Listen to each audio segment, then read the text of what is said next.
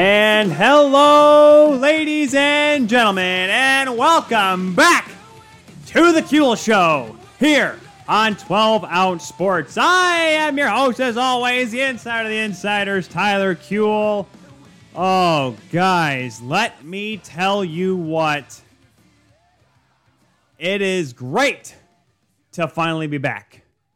It has been a long road to get back to this point. Well, not a long road. It's been a whole, 14 days since we did our last, 14 days since we did our last show here at 12 Ounce Sports, 12 days since we did the now infamous truck cast with Alex, having him come back.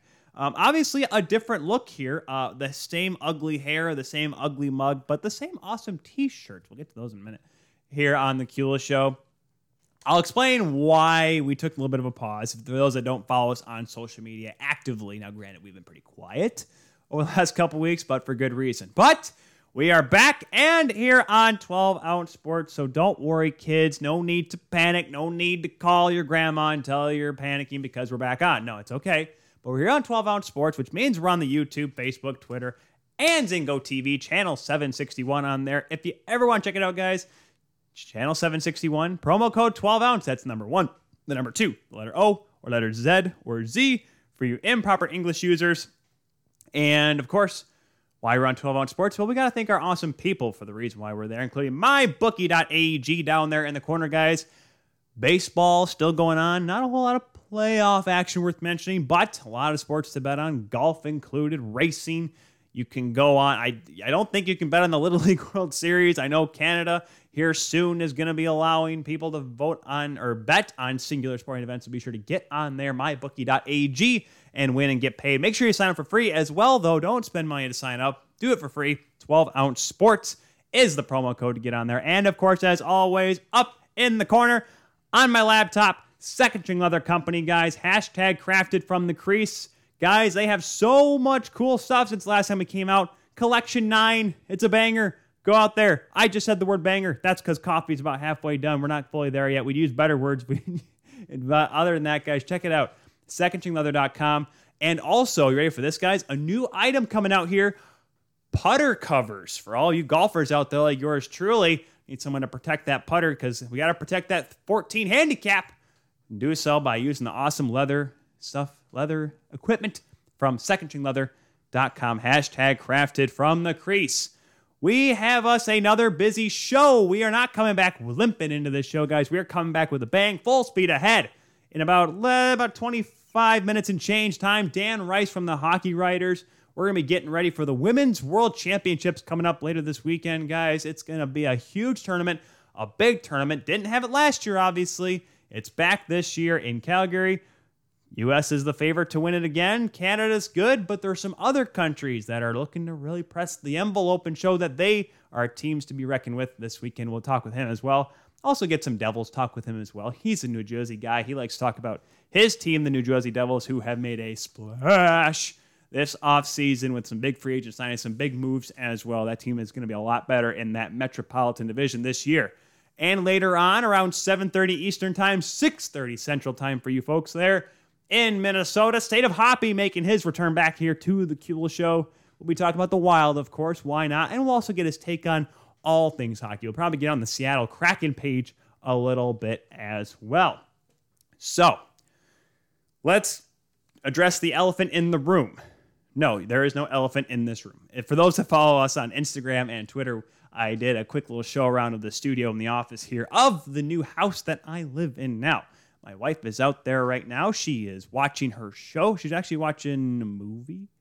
Tom Hanks. Angels and Demons. That's what it was. She was watching one of those movies that it has Ewan McGregor, so it's okay, but it's not like, oh my gosh, it's the greatest movie ever.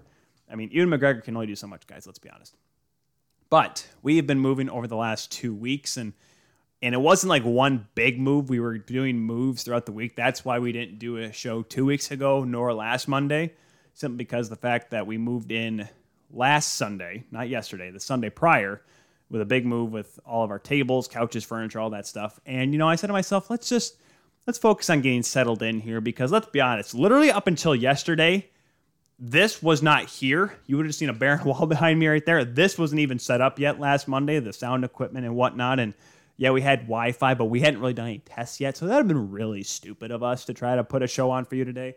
So we're like, you know what? Let's just try this out. And, maybe one day we'll get a camera. We'll have someone hold the camera and show you guys around. There's some open spaces here. I hope it's not too echoey. I did some testing on it with the sound, and the cool diaphragm mic I got here kind of deafens it a little bit, so it's a little bit better, but it is echoey because hardwood floor, not hardwood, laminate flooring we got in here, so it does echo a little bit. I'm working on getting some stuff. I'm supposed to have a rug coming in here too to make it a little bit, now an actual rug, like, decorative rug.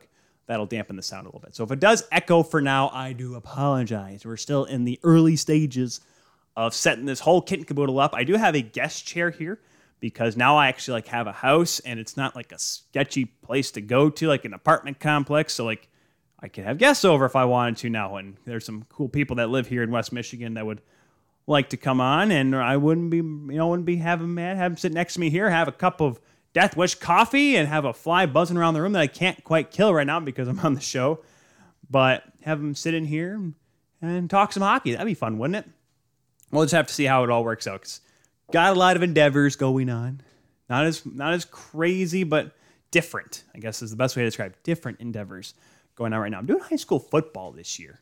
Probably should have made, I don't know if you guys follow me personally on Facebook or Twitter, but I'm doing football. And to be honest with you, it's going to be interesting because I've always been a football fan. My wife and I were going to go to a Michigan game, University of Michigan game next month. So I always love college football, pro football, what have you. I'll be doing high school football this year, and it's going to be interesting to say the least because I like calling it. I like joking about calling it, but now I'm going to be put on the spot, and some guy is going to pay me probably way too much money. And, Peyton Turnage going on Twitter, tweeting at me because I made sure I showed The Office, and he said there's probably an hour behind the scenes footage on this thing, and I probably should tell him it took us about, it took us about a couple hours to get everything set up because Kelly really wanted to make sure that these were level. These are not just like nailed into the wall, the banners. We actually have like banner rods now. You can't see them on here on the screen on 12 Ounce Sports if you're listening on your favorite podcatcher, but there's actual like professional bars holding these things up now. Since, we're actually living in this house, I'm like, let's make it actually look decent and kind of professional. Now, yes, Chris Osgood is put on with Scotch tape over there, that poster, and there are thumbtacks holding up the Michigan State banners that Kelly has, and I think that's it for the tacks, right? No, there's a tack holding up. I got a Leafs banner. Hold on, let's see if I can do this here. Can you guys won't be able to totally see it. There's a Leafs banner with all the logos. You can kind of see it in the corner. Now it's going to swing back and forth at me. It's right there on a thumbtack, so it's pretty neat. I got the TV still there. We're not running anything right now. We could be watching the Little League World Series, but first show with new Wi-Fi, we thought, Kelly's watching her stuff out there. Let's just make sure everything works without doing two televisions running, watching TV and streaming at the same time. Let's just have one person watch TV. I do the show here. However, this time, folks, I have the knock on wood advantage on the router because the router it's in the basement. It's on top of a vent, but it's okay though because the Xfinity guy said it was okay. It's right beneath the floor here, so it's closer to me than it is to her. So we're not going to be the ones that are having problems. It's going to be her. I won't tell her that though. As long as you guys don't tell her that either. So anyways, let's get into things here. So like I said, about 20 minutes time, we'll be talking with Dan Rice about the Women's Worlds, the NWHL. Oh God, Kelly is waving. Oh, did Kelly hear me? I don't think Kelly heard me. That's probably good. How much can you hear me right now? Not a lot. So you should go in the bedroom and close the door and see how loud I am, just to know if I ever need to do a show when you're sleeping. Because that'd be nice. That's actually a good test. Because now, because this room is not connected to our bedroom, which is really nice. So if I ever want to do a show and she's sleeping or, want some quiet time, I could still do a show. Now, granted, yes, I probably want some more soundproof. What? Oh, all right. I'll have to get some soundproof stuff. Anyways, like I said, Dan Rice coming on here talking women's hockey in a little bit and later on, second half of the show, before talking Miners with Randall tonight on 12 Ounce Sports. State of Hoppy coming on to talk hockey. Minnesota hockey. Maybe talk some Brew as well. Because they're the Soda Pod, him and Isha Droney, two awesome guys. They love bringing people on the show to talk about craft beer, good beer. And here in Grand Rapids, I don't know if it's still official, but for the longest time, we were known as Beer City, USA. We have a lot of good beer that comes out of here. So do they do in Minnesota as well. And Wisconsin is another great place for beer. There is a place like Muskoka Brewing up in, I think it's in Wisconsin. I get beers from odd places. Sometimes my parents, my dad and Colleen, they travel a lot. They come back with brews that I've never heard of, but it tastes really good.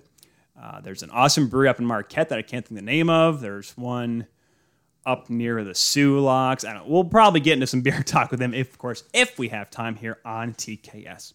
But let's get to some news today. So obviously there have been more signings since the truck cast that we did. And for those that don't know, we did a truck cast. For those that only watch it on 12 Ounce Sports, we do have the truck cast on your favorite podcatcher. So if you're watching us on 12 Ounce Sports, jump on Spotify, iHeartRadio, Google, Apple Podcast. I think we're on everything. Go on there, search us. It's the last show, the truck cast. That's where we pretty much react to the day. That was the first day of free agency, pretty much the first day of signings. Alex and I were driving a moving truck around. Sounds a little funny, but it gets our very entertaining takes, including us talking about Tony D'Angelo, which is a thing that I have to admit is actually for real. I still can't believe it. But anyways, a couple news of note. Some things we'll get to later on as well with Hoppy. But news from today, Kevin Fiala signing a 1-year contract with the Minnesota Wild. Just kind of going to show that Billy Guerin is realizing that this is going to be the year for the Wild. $5.1 million 1-year contract for Mr. Fiala.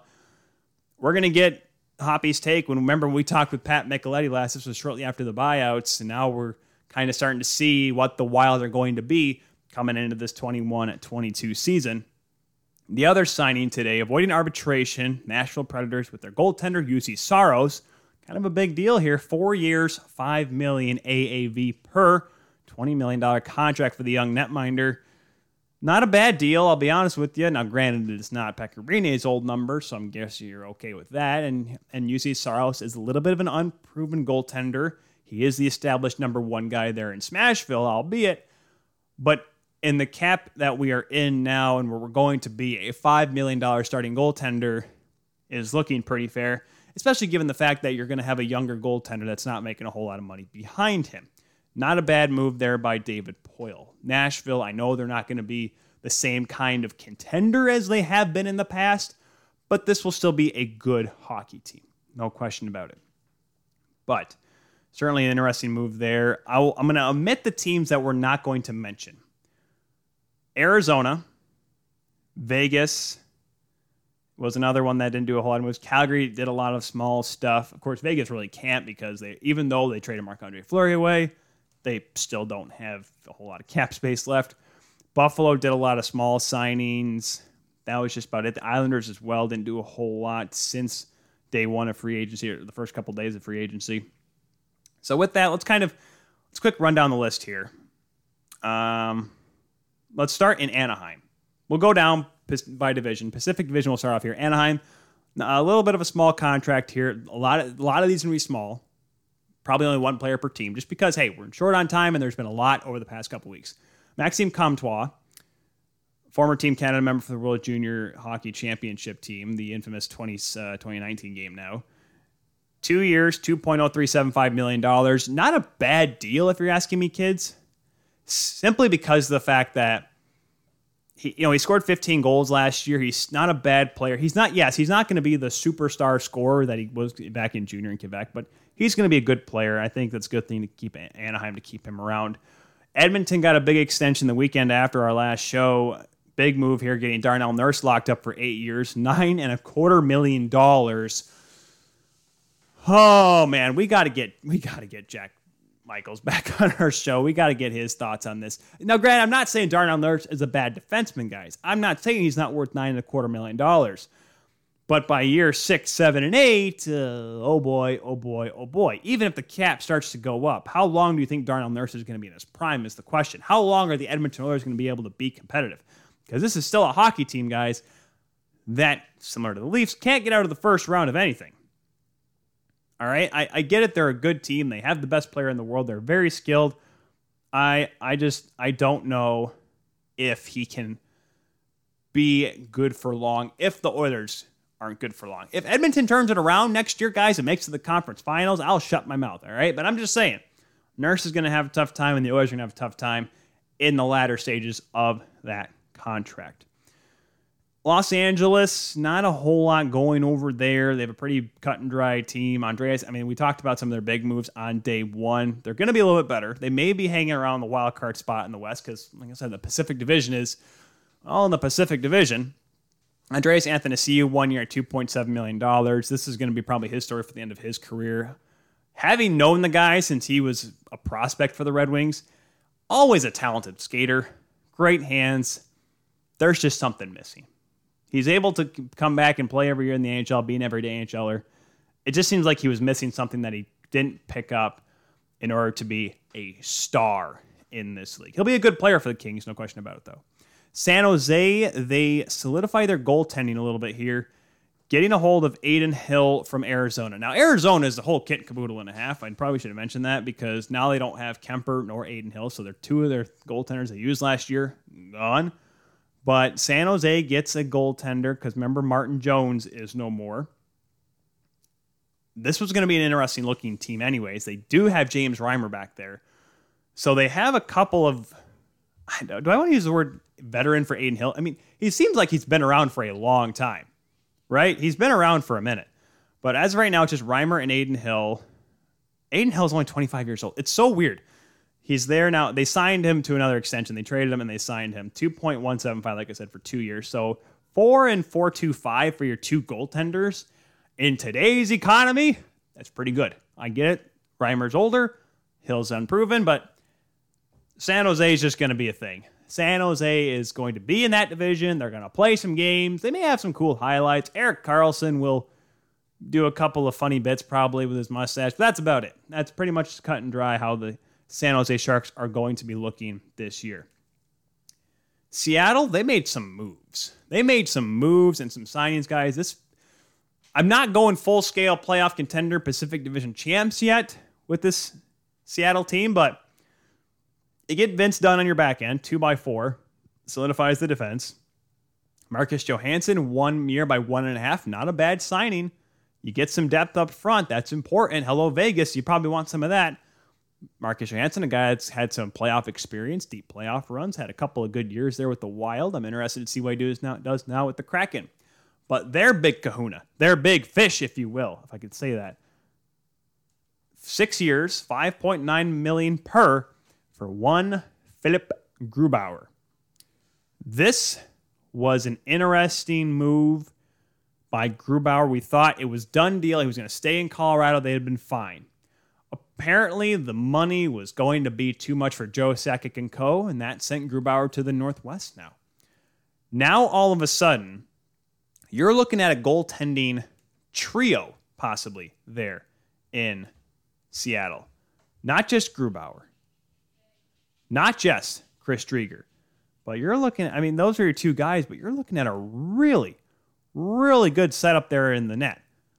Like I said, Driedger and Grubauer are going to be your two goaltenders. They still have Joey Decord down there, who's listed in the minors according to Cap Friendly. But he's a guy that if something happens, someone gets hurt up top. Decord, we saw it with Ottawa. He shows glimpses that he can be a good goaltender. And on a team that, albeit improved Ottawa Senators, a team that struggled at times defensively. So they have a good 3 goaltender setup there that they can use in Seattle. I'm interested to see how Joey Decord does in the minor league system, how many games he gets in, if they're going to try to push him to play games. Because obviously Grubauer is going to be your number one guy. And Driedger shows that he can be an everyday NHLer in his own right. You may see a 1A, 1B setup, similar to what we saw when Grubauer was having his injury troubles a couple years back with Pavel Francouz there in Colorado. So, a good-looking setup for the Kraken on the back end as well. Like I mentioned, Vince Dunn signing there is also going to be a big move. Vancouver, a couple small signings. They got one today, though. Jason Dickinson, 3x2.65. And Travis Hamonic beefing up a little bit on the back end for the Canucks. They got the offense. They just need more on the back end. Central Division, Jake McCabe going to the Chicago Blackhawks, a guy that has always shown that he has potential to be a good defenseman. Unfortunately, he's played for the Sabres. McCabe, 4x4 with the Chicago Blackhawks. We'll touch on the Blackhawks a little bit later on here in today's show. Colorado, they didn't do a whole lot. They did sign a couple of depth pieces, Dylan Sekura and Darren Helm signing there. Darren Helm, longtime Red Wing, Mr. I'm under the knife because my knees don't work anymore. Darren Helm signing there. That's almost a move, right, guys? Where it's like, all right, we're going to lose Kadri at some point again in the playoffs, so we need some veteran centers that can play still. That's, of course, given that Darren Helm actually stays healthy, so we'll have to keep our eyes and ears on that. Dallas, not a whole lot coming from the Dallas camp. Obviously, they'll lose Jason Dickinson here, but Yoel Kiviranta signs for $2 million and a little over $1 million.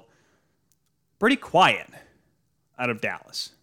I'm interested to see if they do some more here before the season starts. Like I said, though, last year's team, which did not have Ben Bishop, remember still. It was Ty Ottinger and Anton Hudobin in net. And now they have Braden Holtby in there in the mix. If Dallas can stay healthy, I think they're a competitive hockey club in that Central this year. They just got bummed out by two cases of COVID. Not cases, but like 2 parts where they had to pause their season because of COVID. They never really got to get a good stretch in. I remember I was talking with Bruce Levine there towards the end when I was at the World Championships with them. He said they had not practiced, I think, the last 2 months of the season. There were the morning skates, but that was it.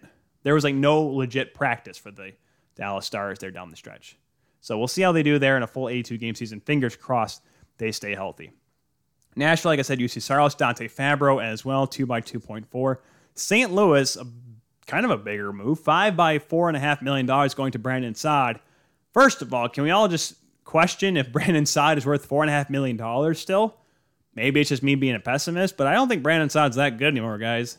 Listen, 2013 and 2015 were some good times there in Chicago, but guys, that was 6 years ago. Obama was still in office. Chicago's guy was still there in Washington, D.C. That's how long ago it was when Brandon Saad was a key contributor, a consistent key contributor to a hockey club. But St. Louis needs players, they need talent. Vladimir Tarasenko is seemingly on his way out, ? So we'll have to keep our eyes and ears on that. Winnipeg, Andrew Kopp and Riley Nash both getting signed there. Kopp, a 1-year, $3.64 million. He was an RFA. Riley Nash, depth added to the Winnipeg lineup. I like the way they're thinking. I still think Winnipeg, they can be a good team in the Central Division. I just think it's hard to judge, oh man, they were bad last year toward down the stretch, but then they actually won a playoff round, so they got to be good, right? Well, I don't know. The North Division was this anomaly. It was good hockey. Yes, the team from the North made it to the Stanley Cup final, but it was so odd and weird. Like, oh, Vancouver, Calgary would have got a playoff spot in the West Division. It may have. We don't know that. That's why last year was so fun and special, because you didn't know until it was the end of how good each division was. But then again, in the playoffs, not always the best team wins those games. That's why I think you can say the North was the best because they had a representative in the final. But I don't know. The best team in the division wasn't even that good in the postseason. They blew a 3-1 lead to the Montreal Canadiens, who got lucky because they ran a really good goaltender, Carey Price, some timely scoring, excellent play from Suzuki and Caulfield. I shouldn't say lucky with Carey Price, but they got a hot goaltender, good young scoring, and Shea Weber able to really cross-check everyone for the first 3 rounds, and then his knee started to fall off, and that was it for him. So that'll be interesting for Winnipeg to see how they go through. A couple more minutes here before we take a break, before we bring on Dan Rice. The Metropolitan Division, Derek Stepan, adding a little bit of depth to Carolina's roster, 1 year by $1.35 million. Columbus, Jake Bean, who they traded from Carolina, they signed him to an extension, 3 years by $2.3333 million. And the big one, talking about Darnell Nurse, signed his big extension, Zach Werenski, 6 years by $9.58333, repeating. Big money for the big blue liner there in Columbus. Now it's easy to get paid the big guy because the other big guy is going on in Chicago, Seth Jones, who signed a pretty big deal after he got moved there. So all the big defensemen in the league right now getting paid big bucks across the National Hockey League.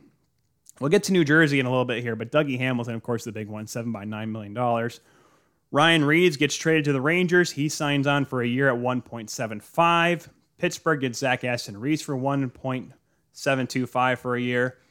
And a couple goaltender signings. Ilya Samsonov signs for 1 year at $2 million. I don't know what the plan is with Samsonov with the Caps, simply because of the fact that what it sounds like is after this past season, they have the management and Samsonov have had fits. A lot of it had to do with COVID issues, similar with Kuznetsov, but he is still a good goaltender. They did get Vanacek back from the Kraken, so they have their goaltending duo back. Is this a, hey, impress us or be gone kind of year for Sam Tono. We'll have to wait and see. Philadelphia, though, they are making it clear that Carter Hart is the guy. If you haven't noticed it yet, kids, 3 years by $3.979 million. I think last year was a down year for the kid. I believe last year was his true sophomore year. Yes, technically that was his third season, but 19-20 was his first real year as a starter in the NHL. And I think now they settled in a little bit. There's going to be a little bit better of a blue line there in Philadelphia, a little bit tougher, a little bit younger, but I think the Flyers in the Metro are going to be a little bit better, and a lot of teams are going to have to watch out for them as well. Like I said, New Jersey is another team that people are going to have to be on the whereabouts. I think I can quick run through the Atlantic here before we go to break. Nick Foligno going to Boston, $3.8 million for 3 years. You know, it's a bummer how it didn't work out in Toronto. There was potential there. Injuries, that's what happened. He got hurt, couldn't really get into a good rhythm, and unfortunately by the time the playoffs came around, he was not healthy at all, and that's kind of how it ended up there for Mr. Foligno. So I can see why he'd want to go to Boston, and maybe he'll get some more time there on a slightly less roster. Detroit, couple of small things. Tyler Bertuzzi, 2 years by $4.75 million. Jakub Vrana in the Wings avoid arbitration. He signs for 3 by $5.25 million. Florida gets some depth. Sam Reinhart, they re-sign him 3 years by $6.5 million. And Jumbo Joe Thornton going back to his sunny state. 1 year, $750K for the bearded man. His 1 year in Toronto was all for naught. Matthew Perreault going to Montreal for 1 year by $950K. Victor Mete, former Hab, going to Ottawa for $1.2 million for a year. Corey Perry signing up for 2 years at $1 million. And Andre Kasha going to the Leafs 1 year at $1.25 million. So a lot of players moving around within the division in the Atlantic. Andre Kasha, former Bruin. Corey Perry, Montreal to Tampa. Mete, Montreal to Ottawa. Perreault kind of went from Winnipeg in the north to Montreal, so I guess it works out that way. But a lot of movement, some big signings. We'll get to a little bit more with the New Jersey Devils here in a minute after we talk about the Women's World Championships here in a minute with Dan Rice from the Hockey Writers. Like I said, we'll talk Minnesota Wild later on with State of Hoppy. But we will take a quick break. When we come back, it will be Dan Rice from the Hockey Writers to discuss women's hockey, the World Championships, the NWHL, and more, whatever else comes up here on The Kula Show here on 12 Ounce Sports. We'll be back right after this. And welcome back to The Kula Show, everyone. Tyler Kula here, the Insider of the Insiders, for this returning episode, Monday, August the 16th. Guys, this coming weekend, a big tournament. A tournament that is a year and a half in the making. 2.5 if you consider the fact that it hasn't happened since 2019. The IIHF Women's World Hockey Championships coming up, guys. For those that don't remember the 2019 World Championships, well, I do. We had a whole hour and a half argument about it here on the show back in the spring of 2019 for how it ended. It was a great tournament, lovely tournament. Just how it ended was, I think, it was the wrong ending. I talked with Digit Murphy. She agreed with the same way. A lot of people think it was the wrong way, but the U.S. won, beating Finland in the gold medal game. Will they do it again, though, is the big question. But for that, we need to bring on someone who knows a thing or two about the women's game. He covers women's hockey for the Hockey Writers, also does awesome coverage for the National Women's Hockey League as well. Ladies and gentlemen, welcome back to the show. None other than Dan Rice. Dan, how are we doing today, sir? I'm doing great, Tyler. Thanks for having me on again. I have to ask, you mentioned Digit Murphy. How much talking were you able to do with her on? I know she likes to be a little chatty.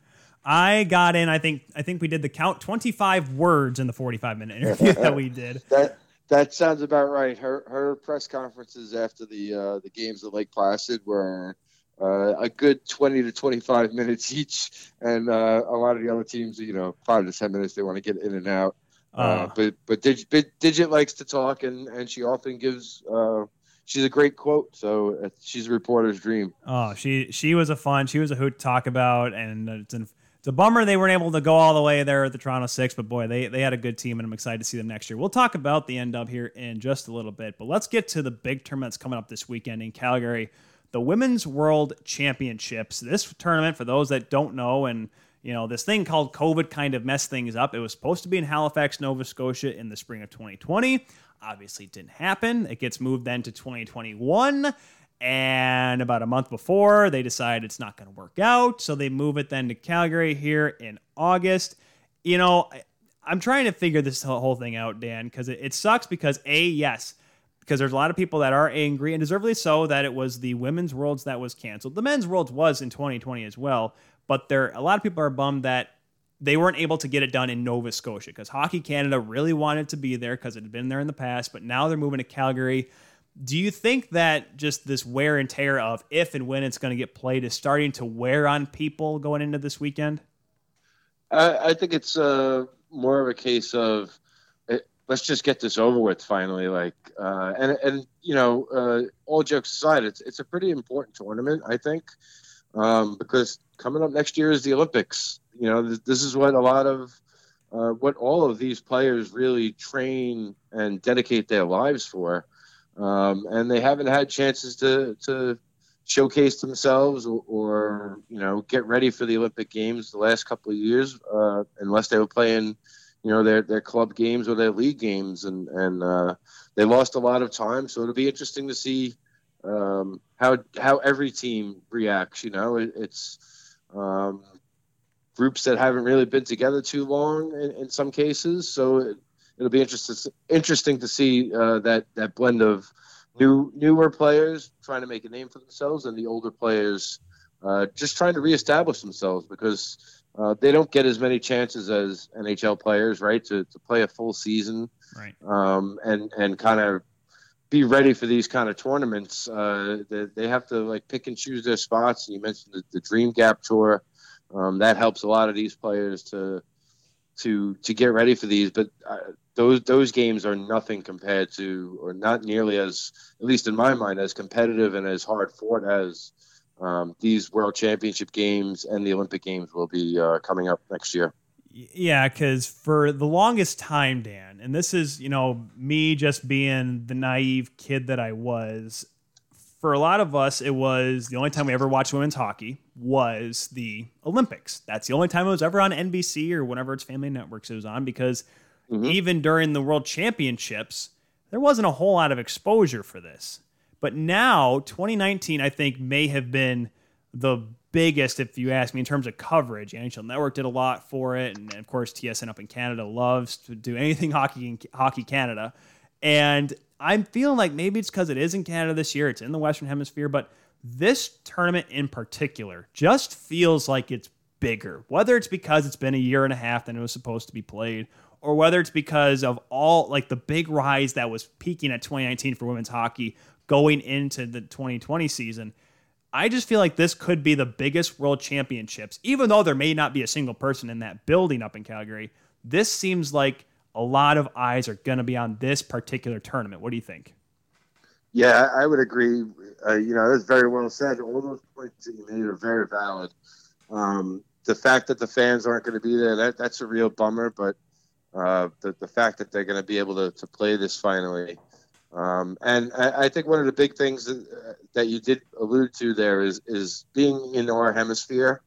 You're going to get so many more eyes on it than if it was during a normal time. Normal time they would have been playing April in a regular NHL season. The playoffs are just starting, right? So you don't have as many eyes that can really focus in on you.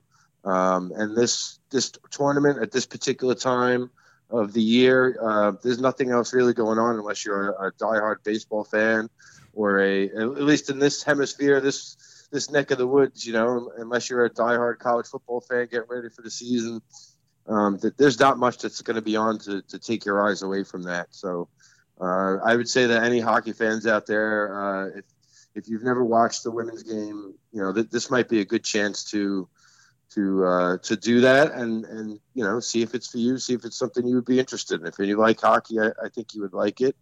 And I think it also helps that the U.S. just won they won their first Olympic gold medal at the previous Olympics. So you're still kind of building off of that momentum. A lot of those players are still on the team. Obviously, the Lamoureux twins aren't there, but they have a lot of really good recognizable, well-known players that a lot of people probably know the names of, but maybe haven't really seen play a game. So this would be a good opportunity for those folks. Yeah, because the exposure this year, similar to, like I said, 2019, the NHL Network is going to be broadcasting here in the States. In Canada, of course, TSN is going to be having it, which means that the NHL Network is really just going to grab the TSN games and broadcast it. But that's okay. We get to watch it. That's all that matters. Yep. But I'm really excited because this is a year, and we talked about how in 2018 it was the first in 20 years for the U.S. to win an Olympic gold medal. But the U.S., Dan, for the last... Gosh, they're going for their fifth right now, or they've won it 5 straight. They're going for a 6th straight world championship.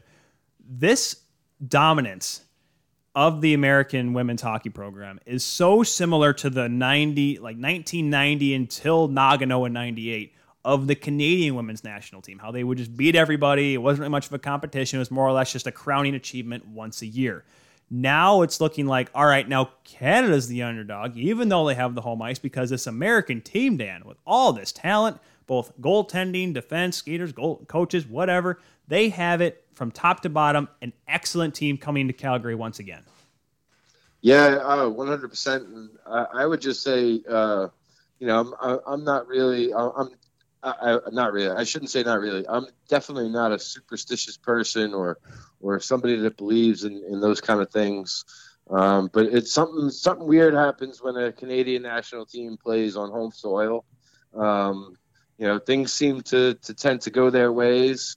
I'm not saying that there's any reason for that. There's nothing nefarious going on. I don't want it to come off like that, but it's just the way that things work out. And for Canada, they haven't won a gold at this tournament, or they haven't won a trophy at this tournament in 9 years. So maybe this is the year that they finally break through, and maybe they catch the Americans a little off guard. They did lose one of their goalies leading up to this, Maddie Rooney, who was the hero in the last Olympics. She won't be participating, so that's kind of an interesting twist as we get closer to these games. And I think Canada and U.S. obviously is going to be the two teams to beat, but there's a few other teams in there that I think could cause some havoc and maybe catch some teams off guard in the early going of these the opening games of this tournament. And we'll get to those teams here in just a minute. One team that I don't think anyone's really picking to finish in the top 4 or top 8 for that matter, that may be getting in there. But the U.S., I look at their roster here, and the big names are there, of course. Kendall Coyne-Schofield, Hillary Knight, Brianna Decker. But the one that I like to look for, I think, and this is why the Dream Gap Tour was such a big deal, because there were some names that, and obviously Kendall Coynes were there and the Knights and all them, the big names were there because part of the PWHPA. But one player that stood out to me the most, now granted, yes, there were more Dream Gap Tour tournaments in the States than were Canada, but that's neither here nor there. But Abby Rock really caught my eye, Dan, and she's going to be, do you think she's going to be a big player for this team? Yeah. She's that next wave, that next generation of player that's coming up behind the Knights and the Deckers and the Kessels, the players that you mentioned. She's just a phenomenal player, and I think we probably see her get a lot of ice time, at least to start this tournament as they work through how they want to send their lines out here as things get underway. She's definitely going to be an X factor, and another player that I've always liked. I feel like she kind of gets often overlooked, and I should know this, but I'm pretty sure she didn't get picked to play in the last Olympics. Alex Carpenter. Right. For me, she has always been like that game-changing player. We saw her only one season in NWHL with Boston Pride, and I think if I'm remembering right, she was a point-of-game player, and she's just a threat every time she's on the ice, and I think she could be that kind of X-factor player too in this tournament, where maybe the other opponents will focus on stopping the Knight, Decker and Kessel and Kendall Coyne, Schofield, and those type of players, and then that's when Alex Carpenter is sitting in the perfect spot on the ice to bury his shot. So it's definitely going to be a great tournament coming up, and U.S. Canada is going to be a battle, and I think we all know that every time they play. It's gonna be fun. It's gonna be interesting. It's gonna be terrifying to watch because here's the thing. Like we said, it's been a long time since Canada has done well in this tournament, and it's so hard because you look at this Canadian team, and if you went probably 5 years ago, Marie-Philippe Poulin, Melody Daou, this team is so deep is the Canadians, and Natalie Spooner, Renata Fast, Brianne Jenner there, Anne-Renee Desbiens, who has become a real big key part and a big goaltender for the Canadians. This team has the talent, but it's like this, and you mentioned being on home ice helps. The Lucky Looney, it goes back to Salt Lake back in 2002. The Lucky Looney always seems to be around there, but I don't know what it is, but it just seems like it's going to be tough for the Canadians to overcome this mountain, dare I say, that is the American power. Yeah, and their biggest thing is going to be their defense is very young for this tournament, and I think that's where maybe the American team can expose them a little bit. They don't have a lot of the returning players. They have a bunch making their national team debuts, but I think they can go toe-to-toe offensively with the United States. All the players you mentioned, Natalie Spooner, sometimes she's on the second or third line. She's a phenomenal talent. Another player I really like, Victoria Bach. She had a great collegiate career and has just been like dynamite with those Canadian national teams. So, it'll definitely be a challenge. They have to have a lot of things play out the right way for them. And that whole group that they're in is at least for the round robin play is pretty stacked. So all of those games should be pretty interesting, and it'll be interesting to see which teams come out on top in that grouping. Yeah, the Group A certainly is the group of death in this tournament. You have Group B, which does have some tough teams. You have the Czechs and the Germans who are looking pretty solid. Japan always seems to be an interesting team. Hungary's in there as well. Of course, like I said, the Danes and the Germans. But Group A is the group of death. You have the U.S. and Canada. And that game, I forgot to write it down when that game is. I think it's the last one of pool play, if I'm not mistaken. Yes, it is the 26th. So 10 days from now, there up in Calgary will be the last game of pool play, of course, highlighted, of course, right? Have the two teams beat the heck out of each other before they go into the knockout stage, why don't they? Yeah, but the other, I'm sure that game will be important for seeding too. Most likely, yeah. I mean, and that's I say this, and you say you're right. It is for seeding, but not necessarily 1-2. 1999 World Championship. You're right. Maybe 1-2 here, but right. It's a little different now. Oh yeah. I mean, there is the Russian Olympic Committee. They are going by the ROC moniker in this tournament, but you also have the Swiss, who have a couple good players, and the defending silver medalists in Finland. Now, the one thing that Finland kind of has going against them, we'll get to their positive side here in a second, they don't have their starting goaltender, Dan. This is why it's going to be really interesting to watch this tournament, because Noora Räty, not there. Work obligations have inhibited her from playing in this tournament. Now, yes, they have a couple good goaltenders back there. They have Annie Kaisala, who was on the world. Yep, Kaisala, who was in the world's roster in 2017, and Miri Räisänen, who was on the roster in 2018, didn't play though. In 2018 Olympics, that means. But still, when you lose your number one goaltender, dare I say, make this comparison, Dan, it's like if the Habs tried to go into the playoffs without Carey Price. I don't think the Habs make it out of that first round against Toronto. Do I see the similar result if it were here now for Finland in this group? I think the Finns will be okay. I think they have enough experience in other areas where they can maybe shut things down a little bit more. That they also know they don't have their starter, so they may try and tighten things up just a little bit. I've seen Miri Räisänen play in person a few times. The year she was here at the Connecticut Whale, really big goaltender, takes up a lot of the net. Really long legs, athletic. Unfortunately, she got injured at the end of the season here, but phenomenal goaltender. So I think they can probably count on relying on both of those two goaltenders, and as you mentioned, it is really a pretty tough group, but I could see them finishing, anywhere from second, third, fourth. I don't think that would be out of the realm of possibilities. Just because I think they're a much stronger team than some of the other teams out there. Yeah, that's going to be the bummer in this group, because we're only going to take the top four in each group. That means one from this group has to be on the outside looking in. I don't think that's going to be a knock on any of these five teams and how tough this one is. The other team to watch out for, obviously the Russians are going to be a competitive hockey club, but the Swiss.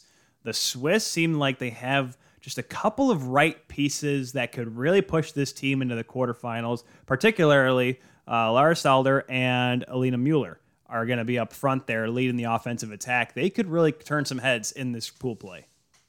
Yeah, and anybody who's listening who's never seen Alina Mueller play, I would say she is must-see TV. She is a do-it-all player, really fun to watch.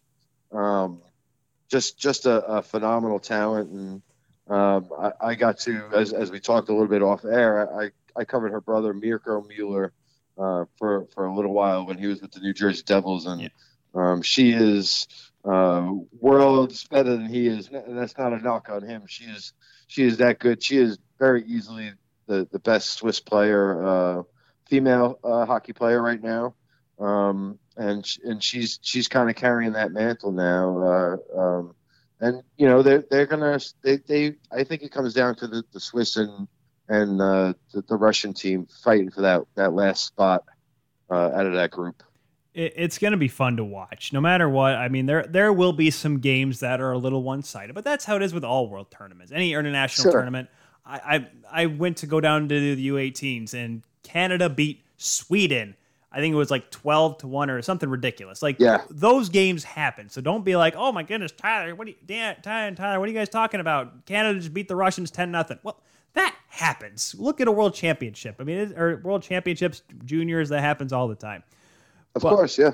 I mean, but that's what makes it interesting, right? You don't know what's going to happen. Did I think that Canada was going to blow out Sweden that night in front of Steve Yzerman and every single GM that was there? No, but dang it happened, and it caused for a very interesting broadcast. But I look at this tournament, and I see in everyone, maybe it's North American bias from us, and everyone's like, U.S., Canada, U.S., Canada, U.S., Canada. But you're got to expect Finland to be in there. And like I said, there's going to be someone from Group B that's going to catch everyone by surprise. Could be the Czechs. Who knows? But who do you think is the team that not many people are talking about that could jump into not necessarily winning a medal, but could get to those semifinal games and show that, hey, you know, we may not win the gold, we may not be in the final, but we're a country that can be kind of looked at and kind of be thought after as a little bit higher regard, you know, as the years go on here.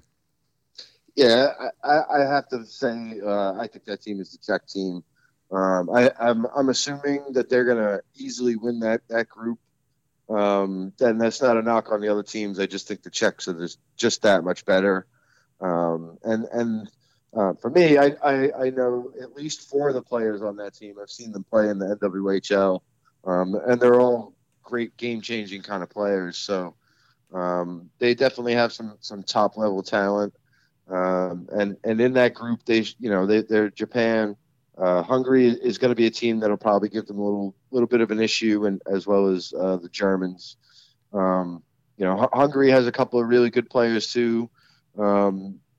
I believe 2 of them were just drafted into the NWHL, and they just had an international draft, which was a 1-round only 6-player deal. But 2 of their players from the national team were drafted in that draft. So that speaks to the level of upcoming talent that they have. And a good friend of mine, Haley Williams, who played in the NWHL and is now playing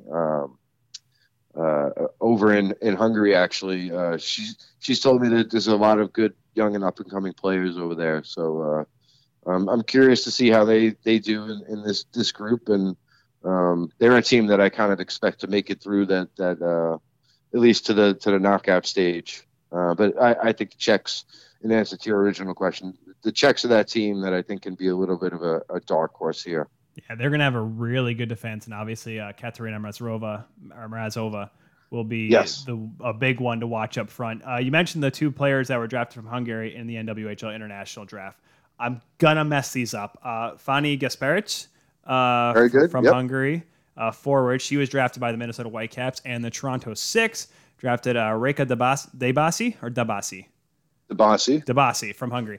Yes, I'm starting to figure out these international names a little bit. Go me.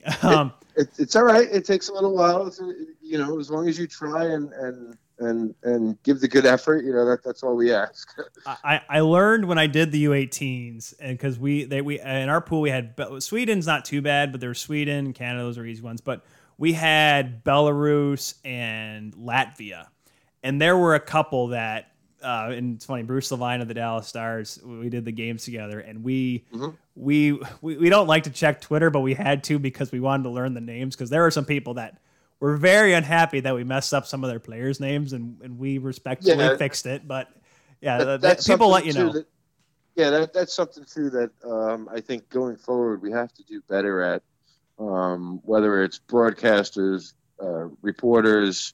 We have to do a little bit better at giving pronunciation guides, because for a lot of years I think we've butchered and Americanized a lot of names, and I think it's time to be a little bit more respectful and try and do things the right way. I know we try and do that with NWHL, where we us reporters, we try and fight the good fight. We try and get those pronunciation guides, especially for our broadcasters, because it is important.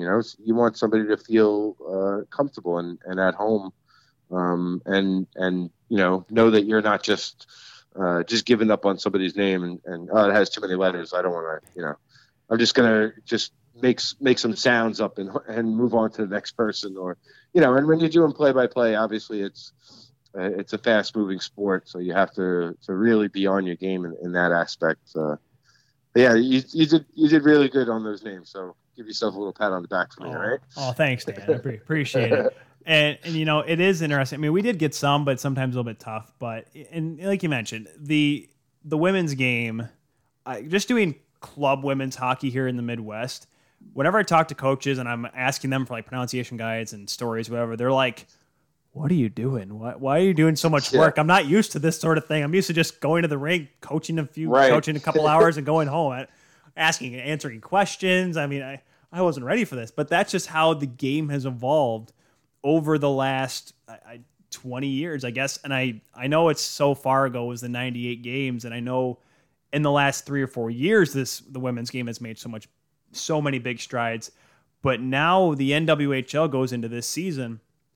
Dan, obviously we're going to be watching. It's going to be going head to head with the NHL like it is, but that's part of the hockey season. I'm going to be watching. I know you will as well.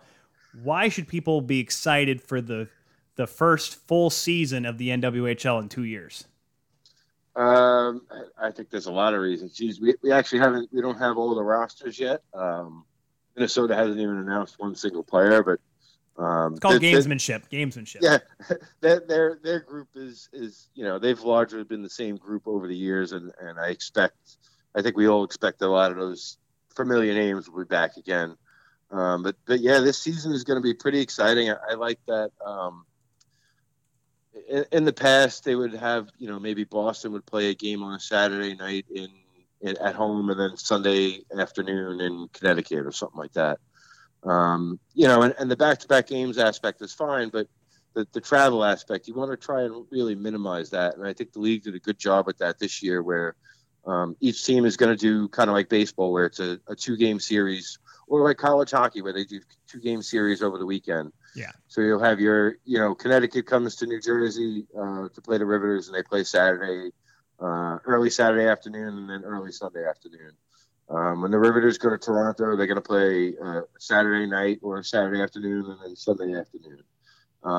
So I think those will really help to bring the fans back, into and a lot of teams too. And I broke this down in my one of my recent weekly roundups on the Hockey Writers. A lot of teams have these extended homestands. Now there might be weeks off in between, but a team like Buffalo plays 4 games in a row. 4 games in a row at home, 2 weekends in a row. And then they have a road game, and then they have another 5-game homestand. So you're kind of building up that fan base, and the home teams at NWHL games, for those who have never gone, the home teams will sign autographs, take pictures with fans for anywhere from 30 minutes to up to an hour and a half after games. And that's the kind of access that you don't get in a lot of other sports. And you get to really touch that younger generation of fan base. So to really that's going to be your foundation going forward. You're giving especially young girls heroes and athletes to look up to, and to be a role model. Somebody that they want to pattern their self after.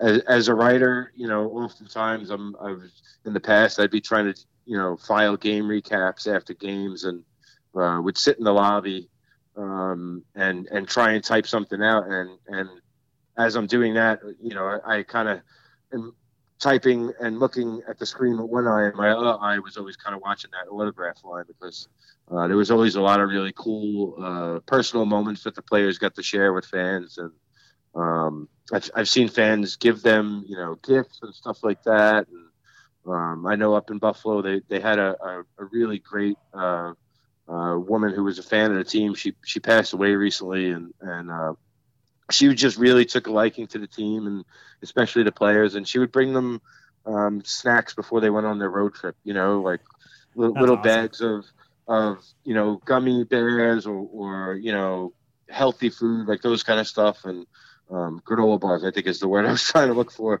But she would do all these really nice things and go out of her way. And unfortunately, the Buttes found out she passed away right before the Lake Placid games, or maybe it was after that first game. I can't recall, but they did something really nice where they're going to have the captain of the team kind of like pick a player to win like this award named after this woman that passed away. That was such a diehard fan, and I thought that was really a really classy move. And I know that the one player, Taylor Kersey, that she's the captain of the Buttes. She was somebody that was really close with this woman, and I know it affected her a lot. And I'm really happy to be a part of a group of people that do things like that really kind of look out for each other in their community. And that's the one thing about the NWHL, as I mentioned. Like you're not going to get that kind of that access or those egos that you sometimes come across as well with other professional sports. We're not dropping names or anything, but there's been those people that just don't like to to go with fans. And I it's funny you mentioned that, and I unfortunately living in West Michigan, it sucks because the closest team I think we have is Toronto. And it's 6 hours away. It's okay, but I mean, right now it sucks because I can't really go. I can go to Canada. I can't come back from Canada. Right. Don't need to get into that whole story and that whole shtick. But I see the videos all the time, like because they do typically play in smaller rinks and public rinks to the NWHL, and of course for those that remember the CWHL as well. And you'll just see players walking out of the locker room, and there's be like a 4-year-old girl sitting there just kind of watching them to walk out. And she just gets all excited because, hey, you're seeing, women play hockey, like it's really cool. And all the players come over and give her high fives, and she comes back all smiling, rosy cheeks. And I'm like, and that girl's going to be on Team USA in 2033 or something like that. It's those things that inspire people to stay with the sport or stay with the game and want to do it because they want to do that later on down the line in their life. That's what helps grow the game.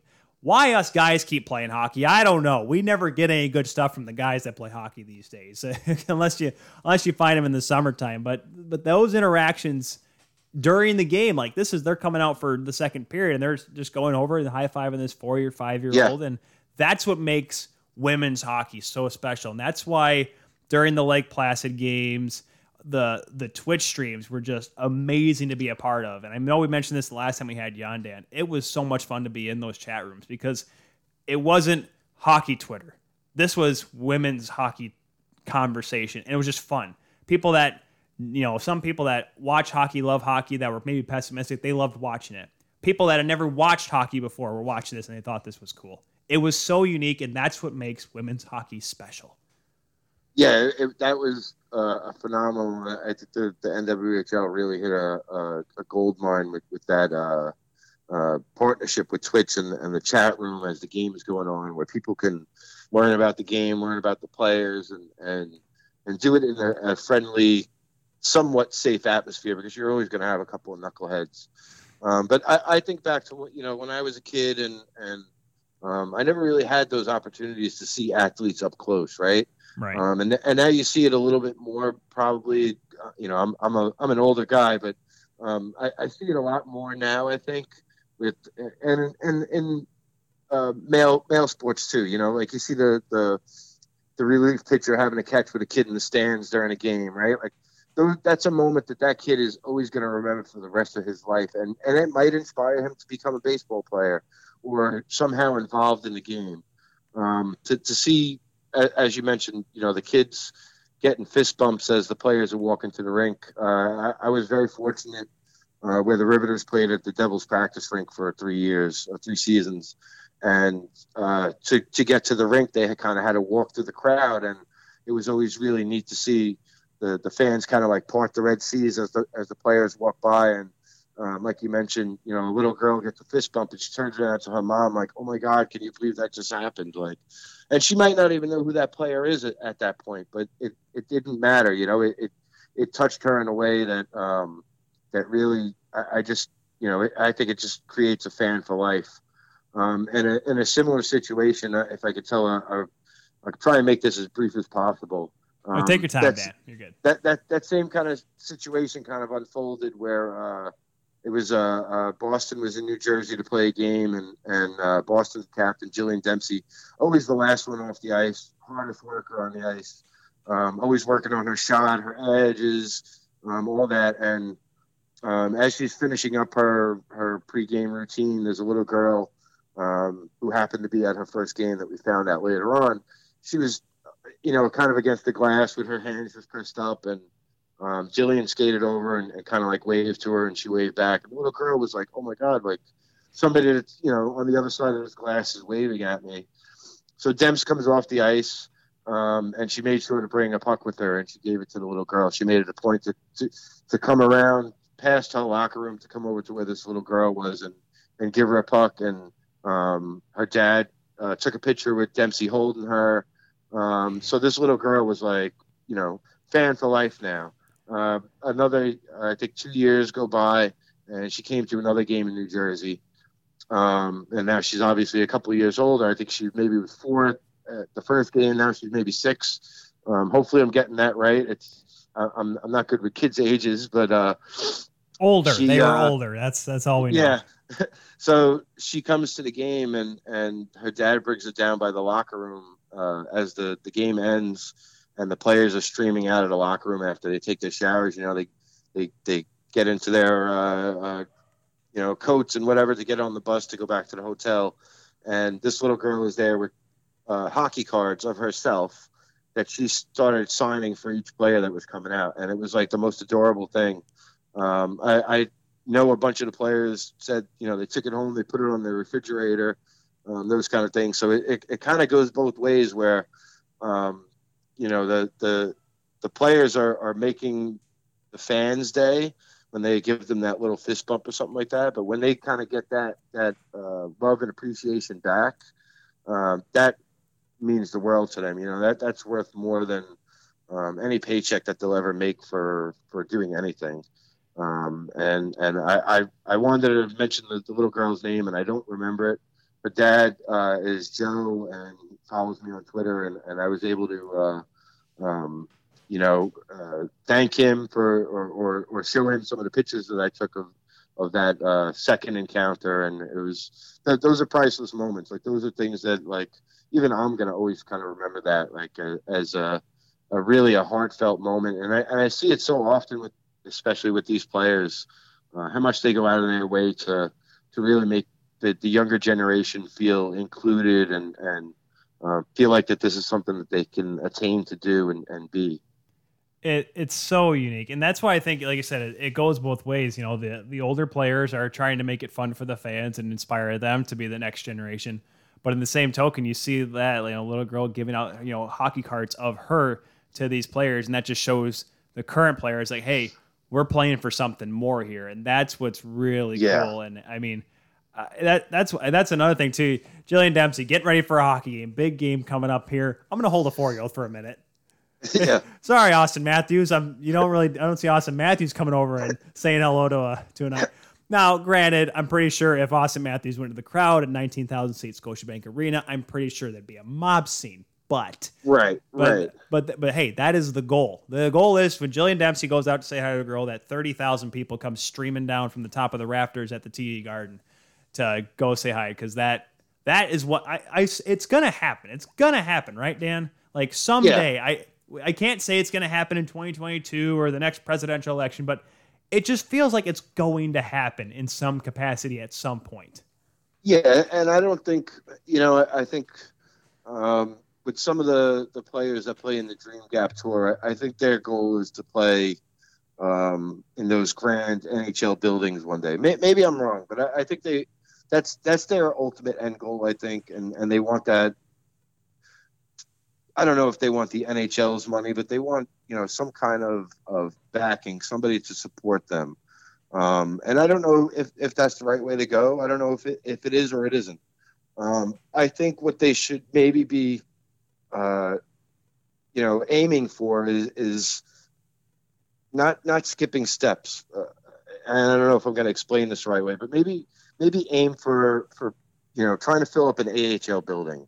Those buildings hold at least around here, the ones that I've been to, maybe 5,000 to 8,000 people. Yeah, junior ranks in Canada. Yeah, those kind of. Yeah. Right. Okay. So if you can fill one of them, then okay. Now we have like kind of a starting point. But they want to go from, some of the NWHL teams, they play in practice rinks of NHL teams. The Riveters are going to be returning to Newark this year for 8 of their 10 home games. That place holds maybe 300 to 500 people, maybe a little bit more than that, but it's not like an assigned seating kind of thing. It's kind of bleacher style seating. Right. The rink in Boston where the Pride play is shared by the Boston Bruins. That's their practice facility. So that one's, you only have seats on one side of the ice. There's no seats on the other side. So that's taking away, seating and options and stuff like that. Minnesota, same thing. They play in the Wild's practice facility. So these are good buildings for them to kind of be in now. But I think the next step should be that maybe move up to those AHL junior style rinks, and then maybe try and take that next step. But I think sometimes everybody wants to go from point A to point Z, and you kind of have to go along the steps to get there. And yeah, of course, we want them playing in front of sold out buildings, being on some TV channel somewhere where it's not on a laptop or on your phone. But you have to kind of build it up to get there. We can't just snap our fingers and make it happen. I told Danny Ryland, who used to be the commissioner, I told her in one of the last times we conversed, I said, I was obviously really sorry to see her go, because I really have enjoyed and I feel re-energized with my writing since I started covering women's hockey and particularly the NWHL. And I told her, if I can get like a great paying job covering the NWHL, I would give up covering the NHL in a heartbeat. Like, yeah. I wouldn't even think twice about it, because I've had so much fun and I've met so many great people through the NWHL, and I would just, it's just become something that I'm very passionate about. And 10 years ago, I would have told you were crazy if you would have told me I was going to say this to you, but that's kind of how the world works sometimes, right? You don't know what you're going to be interested in 5-10 years down the road, and now I can't really, like if I cease to cover the NWHL, I would kind of be like broken up, like I wouldn't know what to do with myself. But it's been really cool to be a part of something building from the ground up. Now, I wasn't there from day one. I was there from like 2 weeks after day one, we'll say. But I like to consider myself being there from the beginning, and I've seen enough games in person. I've traveled all over the place to see them play, and I wouldn't do anything differently. Like I have zero regrets about anything that I've done involving that league, and doing what I can to promote it, make it bigger, make more people aware of it, whether it's through my writing or if it's buying a Connecticut Whale shirt and wearing it to the store or to the concert or to a movie and or to a bar, and somebody asks you about it, and then it becomes a conversation piece, a conversation starter, and maybe that person becomes interested. Maybe they don't, but if I'm not wearing the shirt, we don't have that conversation, and you never know. So so whatever I could do to help them, I I definitely would do, and I think eventually women's hockey will get to that point, but I don't think it's going to happen overnight. And I do hope. Gosh, I hope it happens in my lifetime. I mean, I'm not that old, but I'm old, but I'm not that old. So I feel like I got a couple of really good decades left in me here, and I'd like to see things progress in the way that I think they should. Me too. I mean, I wear my Toronto Six shirt sometimes into the studio. Now, granted, once again, I have to emphasize that I am in Michigan. I'm a Toronto Six fan and a Toronto sports fan. So I get my crap when I wear my Leafs or my Jays stuff, whatever. But I wear the Toronto Six shirt and literally no clue. Like, usually some people would joke. I'm like, hey, isn't that the Ottawa Senators? Because they're the similar colors. Right, and I'm like, I made those jokes. I'm like, yeah, no, Toronto Six, whatever. But then some people are like, what? Women's like I work in there is a sports station in the studio that I work at, but even then the guys are like, there's a women's professional hockey league, and I'm like, I'm gonna sit you down, I'm gonna have a conversation with you, friend. The NWHL is this wonderful league that everyone should watch. Obviously, they're gonna be back on Twitch again this coming season. Do we know, Dan, of any TV deal or any special broadcasts? I know couple years ago in 19, they did the NWHL All-Star Game in Nashville on NBCSN. Obviously, the finals last year that were moved to Boston, but the NWHL Isabel Cup last year, the finals and semifinals were on NBCSN. Obviously, a handful of Dream Gap games too as well. But does the National Women's Hockey League have an idea for a TV deal of any sort coming up this year, or is that kind of just the way things are in this economy that's not a possibility? As of now, I don't think there is. I just want to correct you that the All-Star in Nashville wasn't on NBCSN. Those playoff games were the first ones on a TV station. Right. It was wasn't it on the NBC app, or I just remember watching it on a big screen TV. It might have been, but that was around the same time when then Kendall Coyne Schofield did the fastest skater, right? The fastest skater out in San Jose. So that was the following year, because I don't think she was gone from the Whitecaps by then. She only played one season with them, right? But either way, I'm not sure. I couldn't say right now. Other than Twitch, that's the only place that I know the games are going to be broadcast on. I know at the rink where the Riveters are playing. Eventually, because the first two games won't be in Newark, but the last 8 games, that rink has a dedicated YouTube channel. So I'm not sure if the games are gonna. Now it's just a camera that kind of pans back and forth. A live barn, live barn. Yep. Right, exactly. And I know they do that for and they've done that a lot more recently because of COVID. With they host a lot of youth games and high school games and stuff like that, and when you couldn't have, too many people in the building, and I'm pretty sure that's, they dedicated this channel for that. So at least you can watch your kid from the parking lot or wherever you're watching from. Right. So other than that kind of thing, I don't think they have anything planned. There is going to be an outdoor game in Buffalo in February on a Monday afternoon.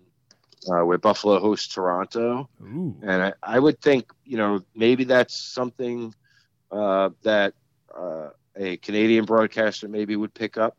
But that's just me, hopefully guessing for something really nice like that. It would be the second time the league does an official outdoor game. The Riveters played up there in 2019, at the end of 2019, late December. And won a really wild game where Buffalo had a player score 4 goals and they still lost the game.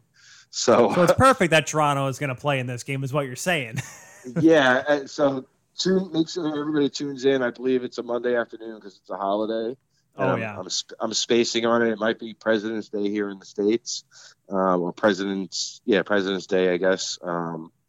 So we'll see. I don't know about NBCSN. I believe won't be a channel anymore at the end of this calendar year. Right. Yeah. So I wouldn't think that would be an option. But we're also Peacock. There's big thing of Peacock. I guess Peacock could be a thing. I've said in the past, whether it was on a podcast or in a private message with a player or a fellow writer. I don't think they should try and limit themselves to try and get on just NBC or CBS Sportsnet channel or Fox Sports 1 or 2 or 3 or any of those channels. I think, they find any channel. If you can find TNT or TBS or Oprah has a network, right? Oprah is all about empowering women. Why can't we get teams on there? Get on. It'll like the NHL when they were on OLN for that first year. You're gonna have the NWHL on OWN. Right. Okay. So I mean, yeah. So yeah. There's other options, and I feel like sometimes whether it's fans or again, I don't want to make it seem like I'm trying to hate on the Dream Gap players, but I feel like they kind of, they're missing those steps. Like, so what if you have to play on, some weird channel, as long as it's on, most places where people can tune in, it's better than no channel. Right. And we've gone with the NWHL, the first year games were on YouTube. I think they were on YouTube the second year too. And then they had games on Twitter where it was kind of like you could just click a link right at the top of your Twitter account and or your timeline or whatever you want to call it, and you could watch the live feed right there. Were some of the streams pretty bad? 100%. Were some of the streams really bad? Yeah.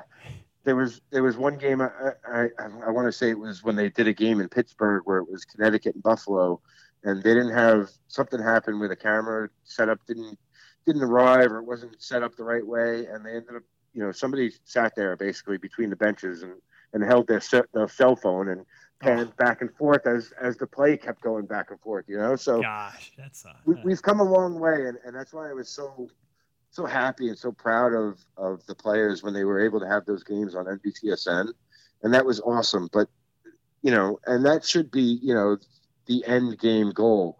But I think you kind of have to take a few steps along the way.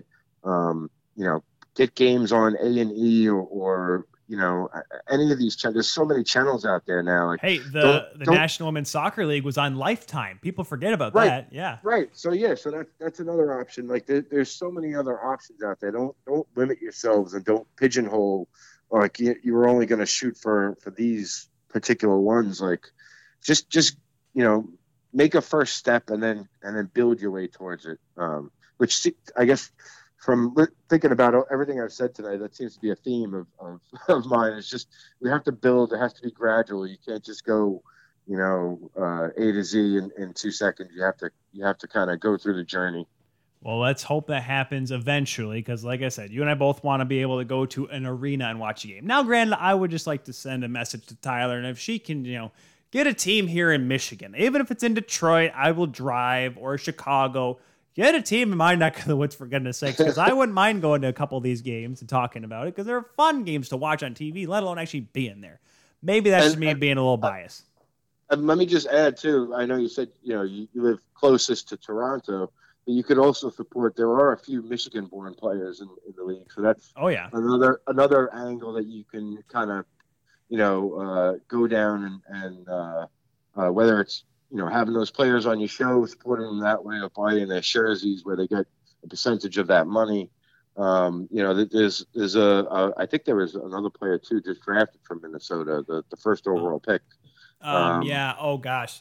Taylor Gerard. She's from. Is it Livonia? She's from. She's an East Sider. That's the one bummer. West Michigan girls hockey. It's getting better, but it's nothing like the East side of the state. The Honey Bakes, the Bell Tires. They still have a stranglehold on it. Hear that, hon? I gotta buy some T-shirts. We gotta get some NWHL stuff. She's the financial advisor, so I have to go. The big purchase gotta go through her. Gotta run through the boss. We have been chatting here with Dan Rice from the Hockey Writers. Guys, be sure to follow him on Twitter. He's an awesome guy. He likes to talk. He likes to talk women's hockey. Be sure to get a hold of him there. He is at, oh gosh, I just had it written down somewhere. Where is it? No, dang it. DR Diablo THW. Yes. There you go. That's what it was. I want to make sure I had it right, because if I got it wrong, I was not going to be able to forgive myself. Dan, thanks again for coming on once again, man. Enjoy the Women's World Championships, and let's be talking NWHL when the season comes around and we actually have some full season games. It'll be fun, man. Absolutely. I can't thank you enough for having me on. I really appreciate not only you giving me the platform to talk about this, but your enthusiasm and your attention to detail. I've not to poo-poo on anybody, but I've done a few of these things where you can kind of tell who's prepared and who's not prepared. And anytime you want me to come on, just give me a shout, and I'm more than happy to help you out. Well, to be honest, Dan, I had about 2 weeks to get ready for this show, so I'll go with that. But, oh, man, it's always fun talking to you, Dan. All right, you take care. We're going to take a quick break here, folks, on 12 Ounce Sports. When we come back, State of Hoppy to talk about Minnesota hockey here on the Kuehl Show here on 12 Ounce Sports.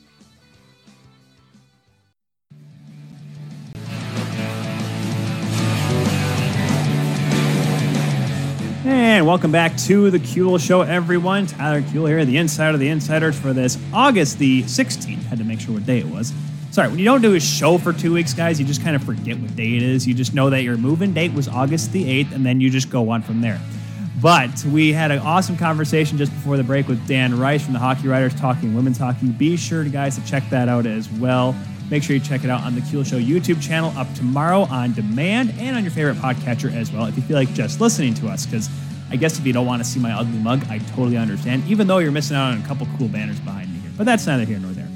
Let's jump back to the NHL side of things, the Minnesota side of things, if you will. Yes, I know we talked with Pat Micheletti a couple weeks ago. Yes, we've been focused on the Central Division a lot lately.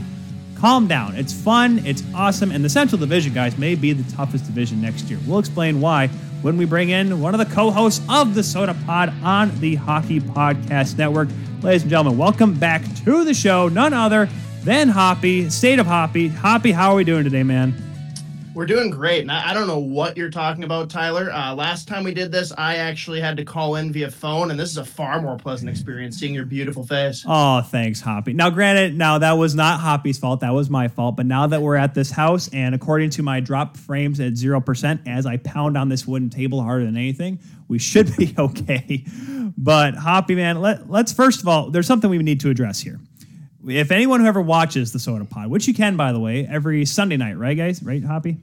The live streams are definitely hit or miss right now just because it's summertime, but we always drop the podcast and a lot of video content on Mondays and Wednesdays and Fridays. Monday, Wednesdays, and Fridays, because you have to see, if you're listening to the podcast right now on the Kuehl Show, that's totally fine. Whether you listen on Google, Apple Podcasts, Spotify, iHeartRadio, whatever, that's fine. Jump over to the Kuehl Show YouTube channel when you're watching this, because look at first of all, the Marco Rossi sweater. Love that right behind you there. The Ottawa 67 sweater. But the Growler collection behind Hoppy is impressive. And Hoppy, you said right before we came on here, that is not it. No, I'd say that's probably just a touch over half. So, and I mentioned this off top of the show, if you're just joining us here on the Kuehl Show on 12 Ounce Sports, on the Soda Pod, they don't just talk hockey, even though that's fun to talk about, but you guys love to talk about craft beer. And I myself, yes, I drink my fair share of Canadian and Bell's over here as well, but I love trying different craft beers. Whenever I go to a brewery, I got to have a flight because I need to have like 6 or 7 beers. In Minnesota, you guys have a pretty good scene. Now, yes, in Grand Rapids, we were known as Beer City, USA, but Minnesota's got a pretty good craft brew scene. Oh, man, it's pretty crazy, too, to see how it keeps on growing. Like, even through COVID, there were some that were opening up. But, yeah, there's a little over 200, I think, throughout the state of Minnesota. I've been to 99 of them, big 100 coming up here. But, man, so you talk about Grand Rapids being Beer City.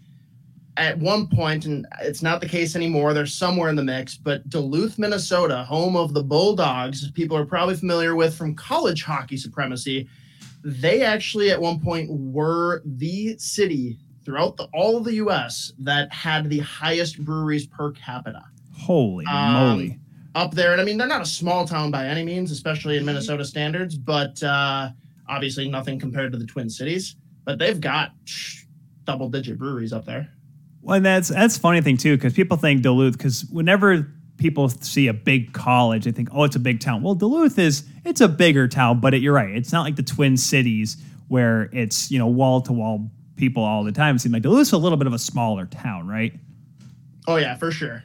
Yeah, and that's what makes those kind of places fun. Like up we live on the west side of Grand Rapids, but if you go north to like Rockford, yes, it's within driving distance of Grand Rapids, but it's smaller and there's like a couple cool breweries in there and people like it, whatnot. Now, granted, half of that is considered Grand Rapids, so the greater Grand Rapids area, I guess is the way you call it. So it just kind of blends into the Grand Rapids brewery scene. Now, if you went out to like Lansing, now granted, Lansing doesn't have a whole lot of anything, but that's neither here nor there. That'd be more, I guess, comparable to, because Lansing, East Lansing in particular, has Michigan State, very similar to the size of Duluth, but there's nothing good in East Lansing. Don't tell my wife I said that. Anyways, she's a big Sparty fan. All of her family went to Michigan State. But oh boy. Hoppy, let's get into the hockey here. Even though we like to drink beer and watch hockey, let's talk about the players that don't drink beer and watch hockey or play hockey, because that'd probably not be the best idea. Oh, so we can't talk about Oshie then? Well, okay. Now, what they do in the Beauty League is up to them. They can do whatever they want then. Alex Stalock can do whatever he wanted, whatever makes him more flexible and less likely to blow another knee out. Because there's a couple games on. Oh, yeah. Do you follow a lot of that, the Beauty League? I know it's pretty cool down there. I think they play in Edina, right? Yep, they play right in Edina. So actually 2 years ago was the inaugural season of it. It was $5 to get in, went to charity, and me and my buddy would go occasionally on Wednesdays. It's like a 10-minute drive for me. And I mean, it was maybe 2/3 capacity at the time. And my understanding now is that it's a $15 ticket and it's like standing room, like just packed every time. I don't know what's going on now with some of the, COVID stuff coming on, but I know they already had to say that kids can't sit in the alley and wait for autographs anymore, but I mean, it's still a really cool thing that they do. Yeah, it's a fun. The Beauty League is a 4-on-4 summer league that college NHLers play in to get in shape, I guess is the way to describe it. That's the same way that Jeff Hogan of the Grand Rapids Griffins used to get in shape when he'd come skate with us in the summertime. I just gave him an excuse to get away from his wife. But it's fun to watch. Like back when he played, Dustin Bufflin played in it. I think Brock Besser was still a part of it for a little bit. Oh, yeah. Team Beck is the big one there. At least that's the one I always seem to see in the Twitter feed on there. But let's get to the big team in Minnesota. The Minnesota Wild. When we had Pat on a couple weeks ago, Hoppy, it was so weird. It had just happened, the Ryan Suter and Zach Parise buyouts. And I pretty much asked Pat, like, Pat, next year's going to be okay, right? Because the next three after that are just going to be miserable for the Wild. And Hoppy, I'm asking the same question. Are the Wild going to be able to make next year worth it? Because after this coming season, it's not going to be a fun time in the state of hockey. No, but it's interesting because it's kind of a double-edged sword there, too, where, yes, like this is the year that you'd think they'd capitalize, but, I mean, you're going to fall off the cliff if you try and bring in a bunch of big contracts and then can't make it work next year. I think this year is a little bit of a step back. The blue line, not like a major downgrade, but it got worse. You can't debate that. We're probably going to see some level of goaltending regression. I do still think the tandem is going to be in a great position, but they played pretty well last year. And then we've got the forward group. Nothing's changed, except we're going to be injecting a couple of young guns potentially throughout the run. But that's where I think that moving past this year, where this is going to be a little bit of a setback, kind of find themselves a little bit, you're hoping that by next season, we're going to have Boldy, we're going to have Rossi, we're going to have Addison all playing bigger roles because they got that first-year hump out of the way. And that's the only way they're going to get through all of this is with those ELCs, right? Yeah, and that's how you have to do it in today's cap world. And this is before the flat cap even came into existence. You need to have, yes, you have your big guns, your $9-10 million players, but you also need guys that can play for $800K of the ELCs that can be efficient. And that's what the Wild have had to do for the longest time. Now, though, they kind of went with a big contract today, granted 1 year. This is why I think it's Bill Guerin's like, all right, we're going to try it this year, and then it's just going to go pfft.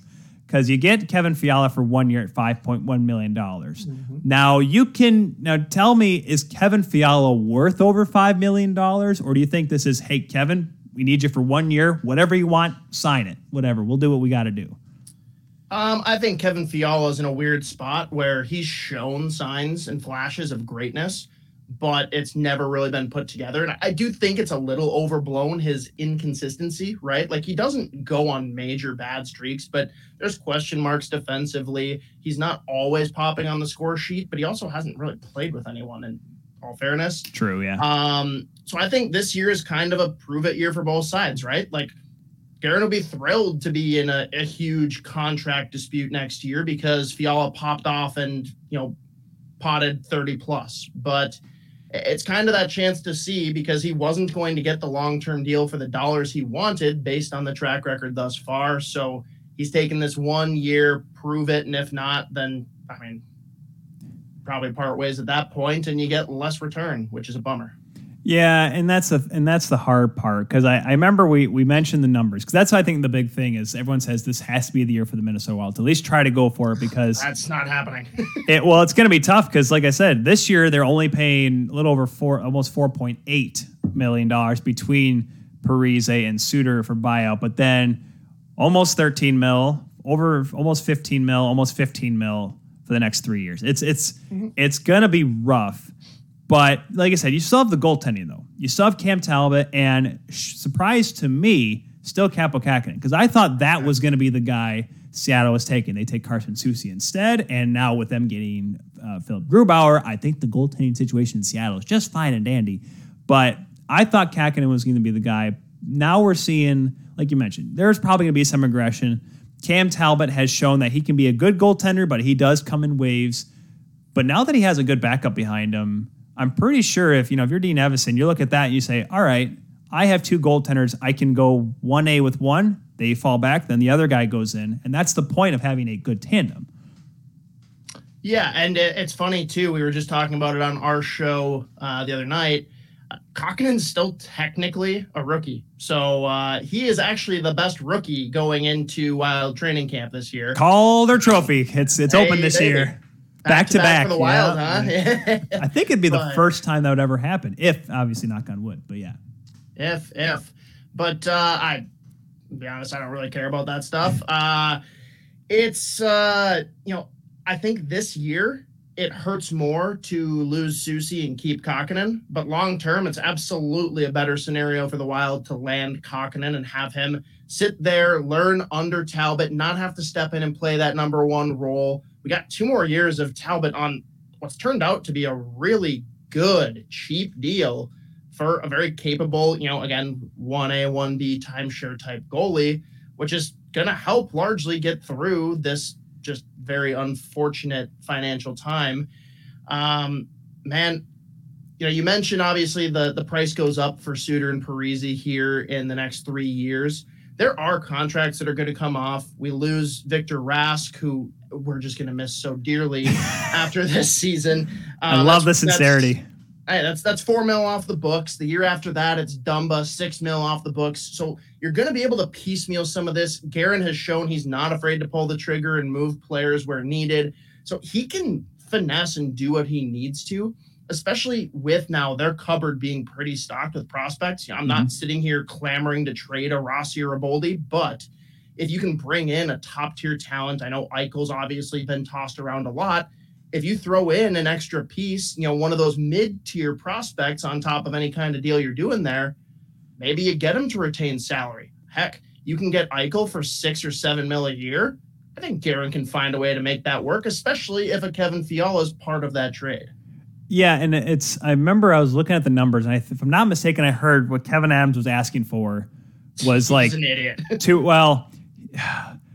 It's so hard. Maybe I'm slightly trying to be generous and positive towards him because he was one of the first real Griffins prospects to come back in the 90s up there, and then he won a cup, and then he's the first Griffin ever won a Stanley Cup. But anyways, I see the moves that he's made, and I know now he's trying to hold after getting fleeced for Taylor Hall, which we all saw was going to happen anyways. But he realizes he can't let that happen with Jack Eichel. I think the price was 1 or 2 prospects. I think it was one or two. It was either 2 first-round picks or it had to be a first and a second-round pick and a current player. So that's a general. I'm paraphrasing. I'm probably off by 1 or 2 pieces, but that's the high price that Kevin Adams is sticking to for Jack Eichel because he's realizing that if he's going to give up this big prospect, whether Jack Eichel plays another game again, because that is still a possibility, but like he wants to make sure he gets as much as full return, especially if, like you said, if he's going to have to retain some cash. Yeah, problem is he's kind of put himself in a really bad spot there because I'm totally with Kevin Adams. You want to maximize the value you get back for this player. Guess what? The player has a procedure that he wants to get done on his neck that I understand where there's reservation by the club, but guess what? Until that's done, teams aren't going to be paying you top dollar. They want to see that he can come back from it. Right. So the other option is let him get the procedure and then force him, hey, you have to play, right? Because at that point, he wants to make his 10 mil. But right now, Kevin Adams is letting Eichel sit, not going to have any possibility of him playing for the team. He's going to get his full $10 million in salary, and no one's going to trade because he's going to keep sitting there in the same health predicament that he's in. So, like, something's got to give. He's either got to lower the asking price or he's got to let him go forward and get the procedure he wants. You know, I would love to get Jordan Deshane in this conversation. He does the Buffalo Sabres writing for the Hockey Writers because him and I have gone after the Pajulas time and again. And I do you wonder... Maybe this is the tin hat sitting on my head here, but how much you think is the Pajula saying we're not going to allow him to do this? Because I feel like Kevin, I don't think Kevin can be this dumb. But then again, Kevin, the reason why he got the job is because he had such a good relationship with the Pajulas in the first place. Because he's a puppet. Yeah, and that's why I wonder if Kevin's thinking, listen, if we let him get this thing and it works out, then we can make big bucks. Or if anything, holy smokes, he gets the procedure, it works, he comes back in full form, and oh my goodness, the Sabres are good. God forbid that happens too, Hoppy. That's what I'm trying to figure out. Like, who has the biggest reservations on this? Is it Kevin Adams? Or is it a little bit higher up the food chain? I think it's one and the same. To your point, the reason he's got the job is because he's going to do what they tell him to. That's true. Get rid of Taylor Hall. Let's get something for him. I can only do $4 million. They're asking me to keep $4 million. That's fine. We got the Buffalo Bills. They're in the championship game. We're fine. Buffalo Bills leaving Buffalo. Oh, gosh. Man, the Bills. Good Lord. Buffalo needs a winner. That's why I was like cheering for the Bills last year because I'm like, you know what? That city needs to have a champion because all those people that got put through flaming tables, they had to pay for hospital bills somehow. It's got to happen for that city in some form. And unfortunately, the Sabres won't make it happen. But I remember because the Rangers were seemingly the front runners for Eichel. And I know we're somehow going away from the Wild, but this is how I'm tying it back in. How much do you think Billy Guerin is willing to get rid of to get Jack Eichel? If he is still actually willing, if that's still a possibility. It's absolutely still a possibility. People like to say, oh no, Bill Guerin said he's out at this price. Okay, at this price. I couldn't begin to speculate what Bill Guerin is willing to give up. Pretty much where I sit, and there's a little bit of flexibility to this, but pretty much where I reach is Fiala, Boldy, first-round pick. That's about as far as I'm willing to go. At least as it sits today. If we had a fully healthy Jack Eichel, way different conversation. Oh, then you're giving up Iowa. We'll give him the whole state. We don't need it. Well, yeah, no, yeah. Well, it's not with the Iowa Wild. You know, the whole state. Well, the whole state has less value than the Iowa Wild. Let's be honest here, kids. I know people from Iowa. They'd agree with me. There's the Hawkeyes and couple great breweries though. There's a couple. That's the thing about some of those small towns. There's a couple good breweries in small towns like that. Oh baby. However, if you're driving too fast, you'll miss them.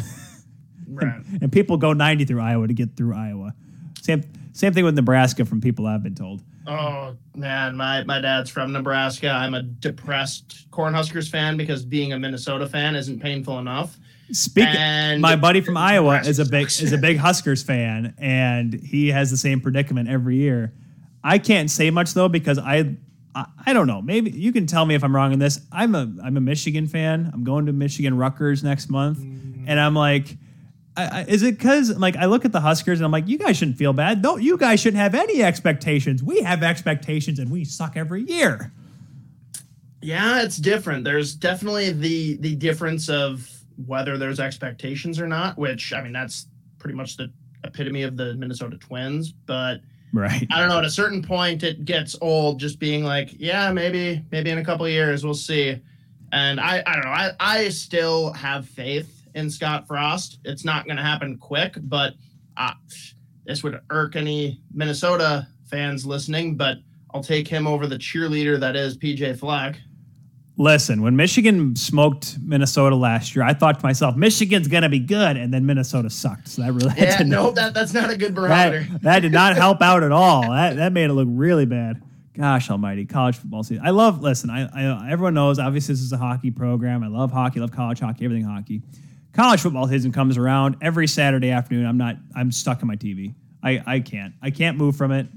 NFL, I do watch the NFL, but I don't watch it as hard as college. I bring out this TV that's in here. I bring it to the living room to watch college football. That's what I do all day. My wife hates it, but I don't care. Fair enough. I get yelled at on Sundays for it, but it's okay. But no, how do we get here? Iowa, the state of Iowa. I was saying, like, how did we get to college football here on the Keeler Show here on 12 Ounce Sports? But the Wild itself, I'm trying to figure it out because I want to say, because the Central Division is going to be a weird and fun and crazy division this coming year. It's scary. Because, you have the teams that I'm going to go on a limb here. Your bottom two teams may be, so I'll say bottom three because I think Arizona's going to finish last. But St. Louis and Nashville may be going 6 and 7 in this division. Wow, you're the only person that agrees with me. Oh, well, because here's the thing. That. And Peyton Turnage, God bless his soul, he may agree with me on this because Nashville, they have UC Saros, but you could tell they're trying in a transition phase. St. Louis has the loose cannon known as Jordan Binnington, who can play. Like, I remember when the NHL has been putting out these highlight clips of teams and showing, like, here's why this team had some good stuff last year. Jordan Binnington made shooters mad last year. I'm like, are you kidding? Shooters were so happy to face Jordan Binnington last year half the time because, my goodness. Yes, did he give his heart out in the 4 games against Colorado? Absolutely, because it's the playoffs. But at what point did you tell me that Jordan Binnington was a star goaltender last year? Laura Astoria agreed with me as well. Like, he's a good goaltender, but he doesn't have it. So that's why I pushed St. Louis and Nashville to the bottom of this division, because you're not going to tell me that Chicago is going to be not. They're going to be a better team. They were in a playoff conversation last year. Dallas, if they don't have COVID issues, they could have made the playoffs last year. They'll be a good team this year. A little bit depleted, but they still have a good goaltending group. Brady and Hoppy there. Winnipeg, I can't count them out. Even though they had a bad end of the regular season last year, they're still a good team. And then you have Minnesota right in the middle of it. It's so hard to look at that division and say, this is going to be an easy playoff berth for any of the four or the top 3 that make it. They may have the majority of the teams. I think the Pacific's still going to be awful, but they may have that 5 can hurt teams. You, though. That can hurt you. Having so many teams play, or how many teams in the postseason? There may be 5. There may be 5 Central Division teams in the Western Conference playoffs next year, Hoppy. Well, what I'm saying is the Pacific, like, being as bad as it is, do teams beat up on them and get propelled a little bit by how many games they're playing against the Californias? But I don't know. We'll see, because right now the only team that's a lock to get out of there is Vegas. But you got to think, even though they haven't really done anything that smart this year, Edmonton's probably in. Well, Edmonton, I think, will finish number 2 just because they have McDavid and Draisaitl, and that can get you through an 82-game season. But as we've learned with Edmonton, similar to Toronto, having the best players on your roster does not mean you're going to be successful in the playoffs. Yeah. And now that's why I look, and that's why Minnesota having the probably the best tandem in the Central right now is going to be in goal is going to be so important. If you on a wild guess right now today, where would you say they would finish in this Central Division? Obviously, I mentioned Colorado, and Colorado probably go towards the top. Yeah. Even though there's something brewing in there that just shows collapse, but that's to be foreseen in the spring. We'll have to wait on that. Yeah. I'd say anything from 3 to 6 wouldn't shock me, but right now, as the roster's constructed, we'll just say Kaprizov's playing. I got him penciled for 5. Okay. Which is scary. Well, and geesh, I think the Central is going to look like how the North was being projected last year, where literally every team, with the exception of the top team, because everyone was far and away Toronto, which ended up being the truth, but like between 2 and 6, it could be any array of teams. That's how I'm seeing the Central this year. And I agree. I do have 2 teams, though, and again, it could alter anywhere from 2 to 6, but I personally think very highly of Dallas and Winnipeg. I think they're that next tier, sitting at 2 and 3 in some order.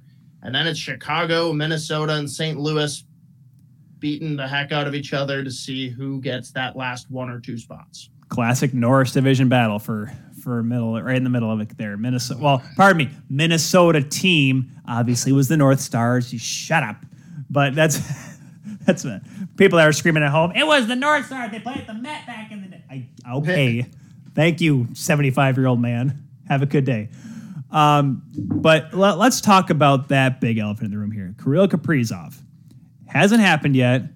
Micheletti is 99% sure that he's going to sign.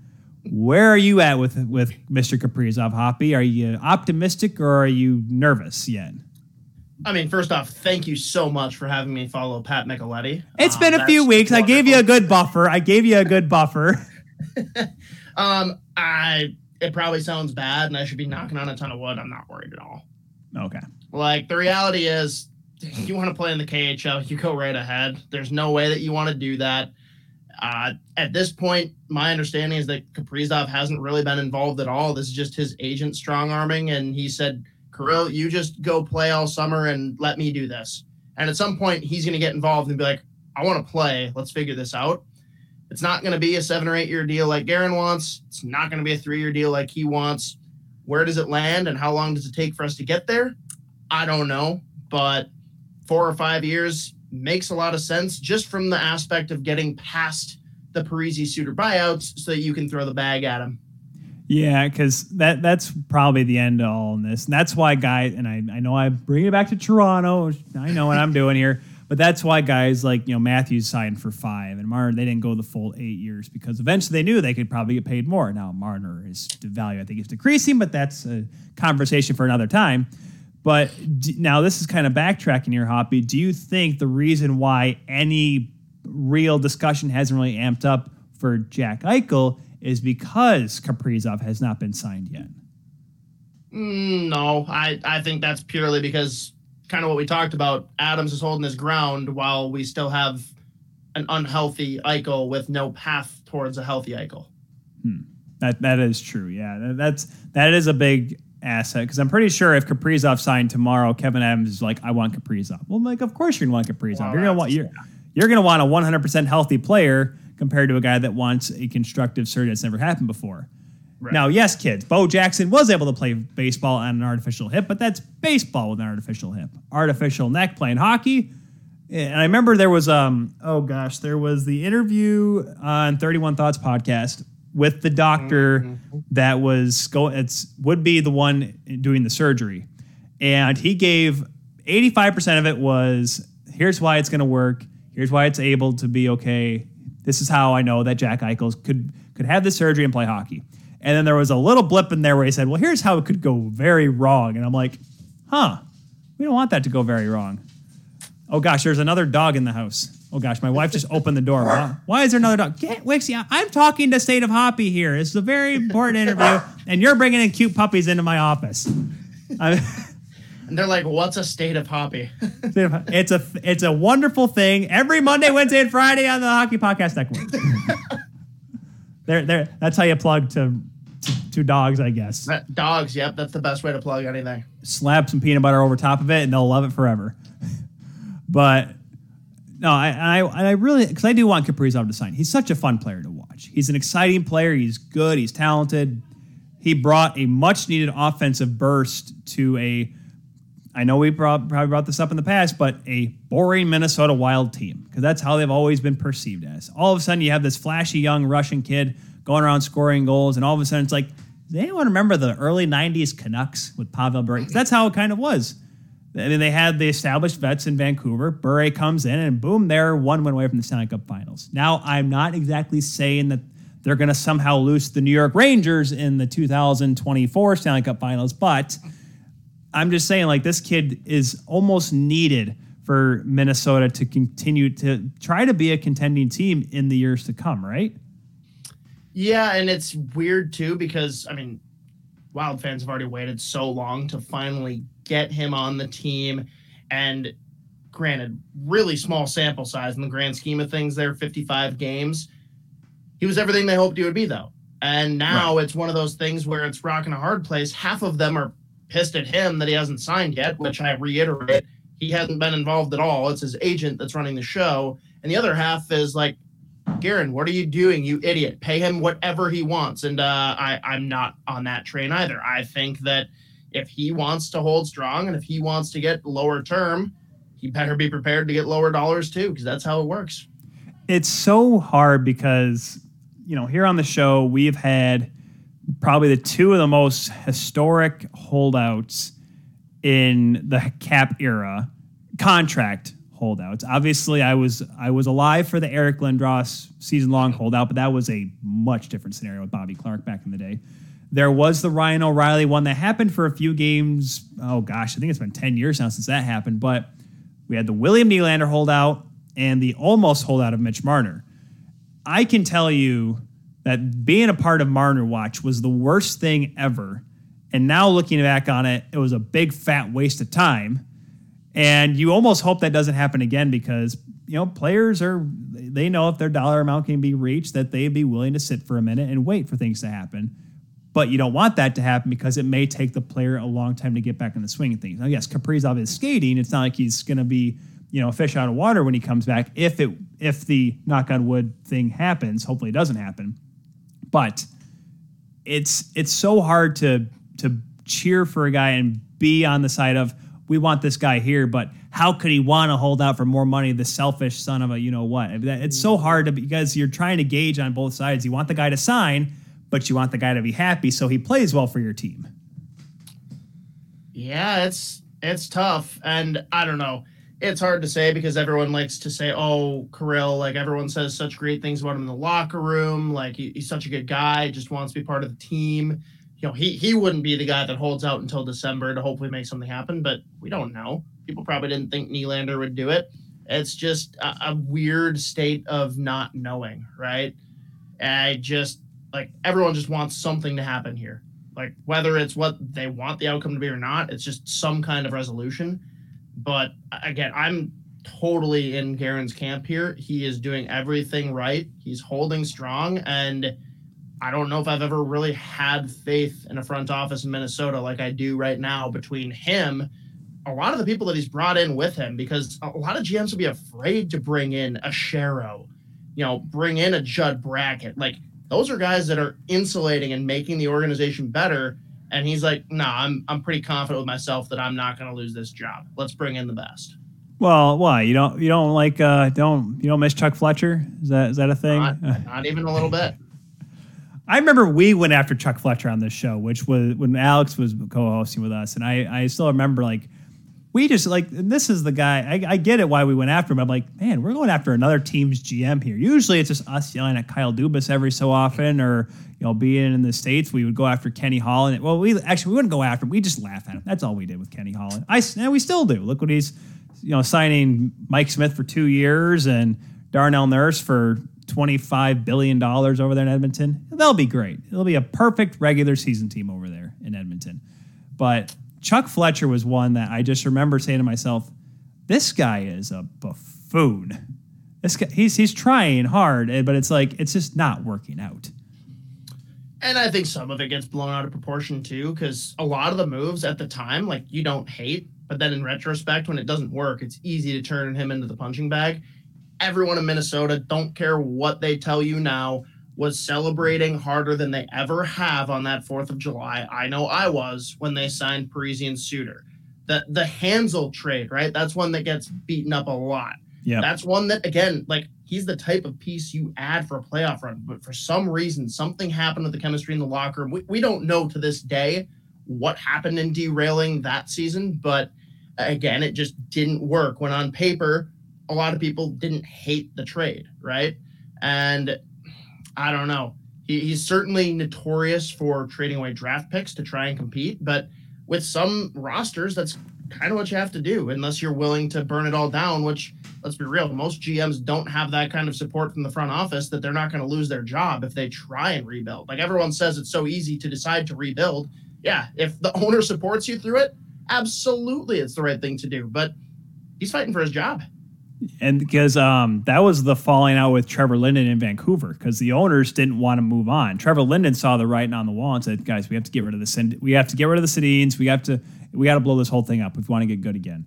And then Trevor Linden. Oh, pardon me. They parted ways. That's why. That's the PC term of how that whole thing went down. And you know what? Whoever you ask is who you ask. Some people think Trevor Linden was right. Some people think the owners are right. Now, yes, are the Vancouver Canucks a possible playoff team this year in the Pacific?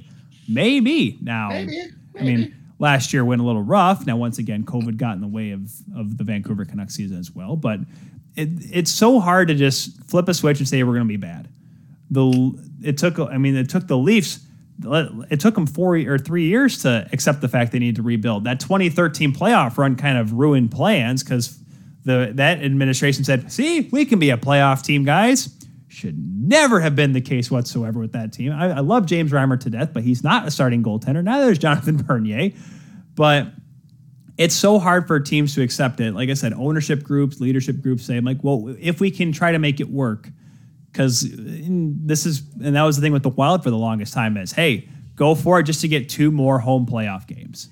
That's kind of how it was. And it's so hard to try to go away from that because, hey, if you can get to the playoffs, you can say you can get to the playoffs. That was the problem with these Red Wings behind us for the longest time because the last 6 years were, let's just get to the first round, keep the streak alive, and who cares if we actually win? Mm-hmm. Yep, and the Wild weren't much different, except that it was a way, way shorter streak. It was let's limp in, let's see what we can do, and then get pummeled by the Blackhawks.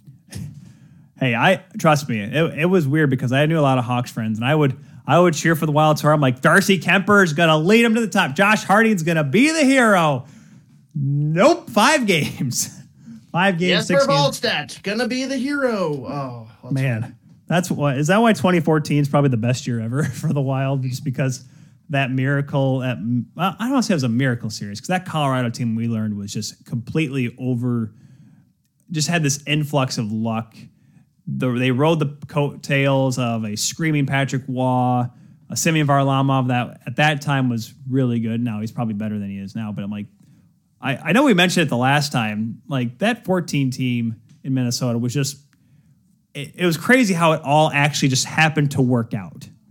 Yeah, and I mean, it worked out for a series, which was cool, but like, if anyone actually thought they were contenders that year, they were kidding themselves. No offense, but nobody picked Minnesota to beat Colorado. No.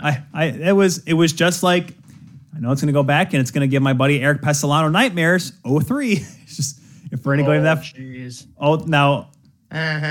Well, okay. Now, you being a diehard Wild guy, is 0-3 the best season in the Wild's history? I mean, you have to say that, right? Just because of how far they made it. But it's one of those crazy things where, like, zero expectations. Like, during the regular season, that set the precedent for the Wild being a boring team. You have Jacques Lemaire, who, incredible coach, not very fun to watch. No. Right? They have one skilled player in Marian Gaborik, and the rest of it is grind, give me a Wes Walls, whatever. Like, that is just not the style of hockey that a lot of people want to see. But then come playoff time, it's exactly what you want to see, right? So it was just a weird bringing everything together where it was an awesome run, but I don't know, the season as a whole is still really, really weird and confusing to me. Because they were 7th, right? Were they 7th or 8th? No, because because in the West, I would have said 8th. Wasn't Vancouver 1 in 0-3? Oh gosh, this is gonna hurt. That might not have been. That's too long ago for me. Now, gosh almighty, kids, we're gonna test. I mean, the Wi-Fi works just fine right now. I have to look it up now though. I have to know because I don't think Detroit finished 1. It was gosh, I don't need divisions. I want the actual full scale standings. Gosh almighty, this is hurting. NHL.com saved me. I tried to use in the Google standings, but that was a dumb idea. Dallas finished first. That was right. That was the Marty Turco like 1.03 goals against average year. Jeez. Detroit was 2, Colorado was 3. So it was 3 versus 6 in that series. Anaheim was 7. Okay. That's why people say Anaheim was a bigger upset than Detroit. How could Edmonton with Tommy Salo not get it done against Marty Turco and the Dallas Stars? Unbelievable. Gosh. That you talk about it. Things. That was a first round rivalry. Was back in the day, Edmonton and Dallas. They played each other like 5 out of like 6 first rounds or something ridiculous like that. But wrapping things up here, Hoppy, and this is probably be it here for the Kula show because my wife apparently needs to go see me for something. Unless Hoppy has some crazy revelation of how the season's gonna go out here for the Minnesota Wild. Do you think this Wild team in the next decade, I'm going to give you a big, wide time frame for this question. Does a Stanley Cup go to Minnesota in 10? I know it's hard because the salary cap can change and players, and there's all these certain anomalies and things that could happen along the way. But is it gonna happen? Because I know the droughts in like Toronto, that's a big thing, and in Canada in general. But like Minnesota, it's like. Maybe it's just me being an outsider, but it just doesn't seem like it's not like if they don't win the Stanley Cup, people are going to go crazy. I don't know. Maybe it's I'm getting that feel from being the outside. What do you say? I mean, it's really interesting that you bring this to me on the heels of the 30-year anniversary of the 91 World Series victory for the Minnesota Twins, which just so happens... the year. I'm about to say, I'm like, no, it's not. It's not October. It must have been a different date or something because they were playing stuff for it the other day that it was like the anniversary of the win. So I don't know if dates were different then for some reason. I don't know. Oh, they probably got bored. I'm like, oh, the Twins are going to lose tonight, so we're going to show you this game instead. That probably makes way more sense actually. But that is the last major championship for the state of Minnesota was 30 years ago, unless you count the Lynx of the WNBA, who they have dominated. They're pretty good, yeah. It's just not the same when it's just a different league with less teams. It just doesn't feel the same. It's still exciting to have it happen, but so that alone just makes me feel like no, Minnesota just can't win championships. There's some kind of curse. In the next 10 years, yeah, I think Bill Guerin absolutely could get it done. There's obviously a lot for us to see unfold past these next 3 or 4 years. But yeah, I absolutely think that with the group that they have in their front office, they absolutely are capable of doing it. It'd be interesting because yes, it is the state of hockey and of course Minnesota and Duluth is always in there. St. Cloud finally, almost got all the way. They got all the way to the championship game, almost made it happen. But it's the hockey scene in Minnesota is so huge, and I get it. Minnesota Wild are not the upper echelon in the National Hockey League, but I dare anyone to come tell me that Minnesota is not the best state for all things hockey. I will fight anyone that tells me any different. And this is coming from a guy that is from Michigan. Minnesota, high school hockey, AAA hockey, whatever, college hockey, junior hockey. It is still the pinnacle for hockey. That's why it's called the state of hockey. A Stanley Cup would be nice because unfortunately, Stefan Diggs couldn't just figure it out for one more game and play the Super Bowl in Minnesota. Couldn't figure it out. It would have been a cool story.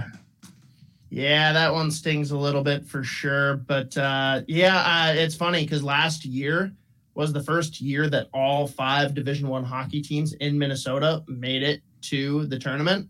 And It was actually the last year that they had 5 teams because now they've already expanded to 6. So yeah, if that on top of anyone that hasn't been to, heard of, seen what the state tournament is like here for high school, it's different level. The tournament. It's the tournament. That's the hashtag. Yeah.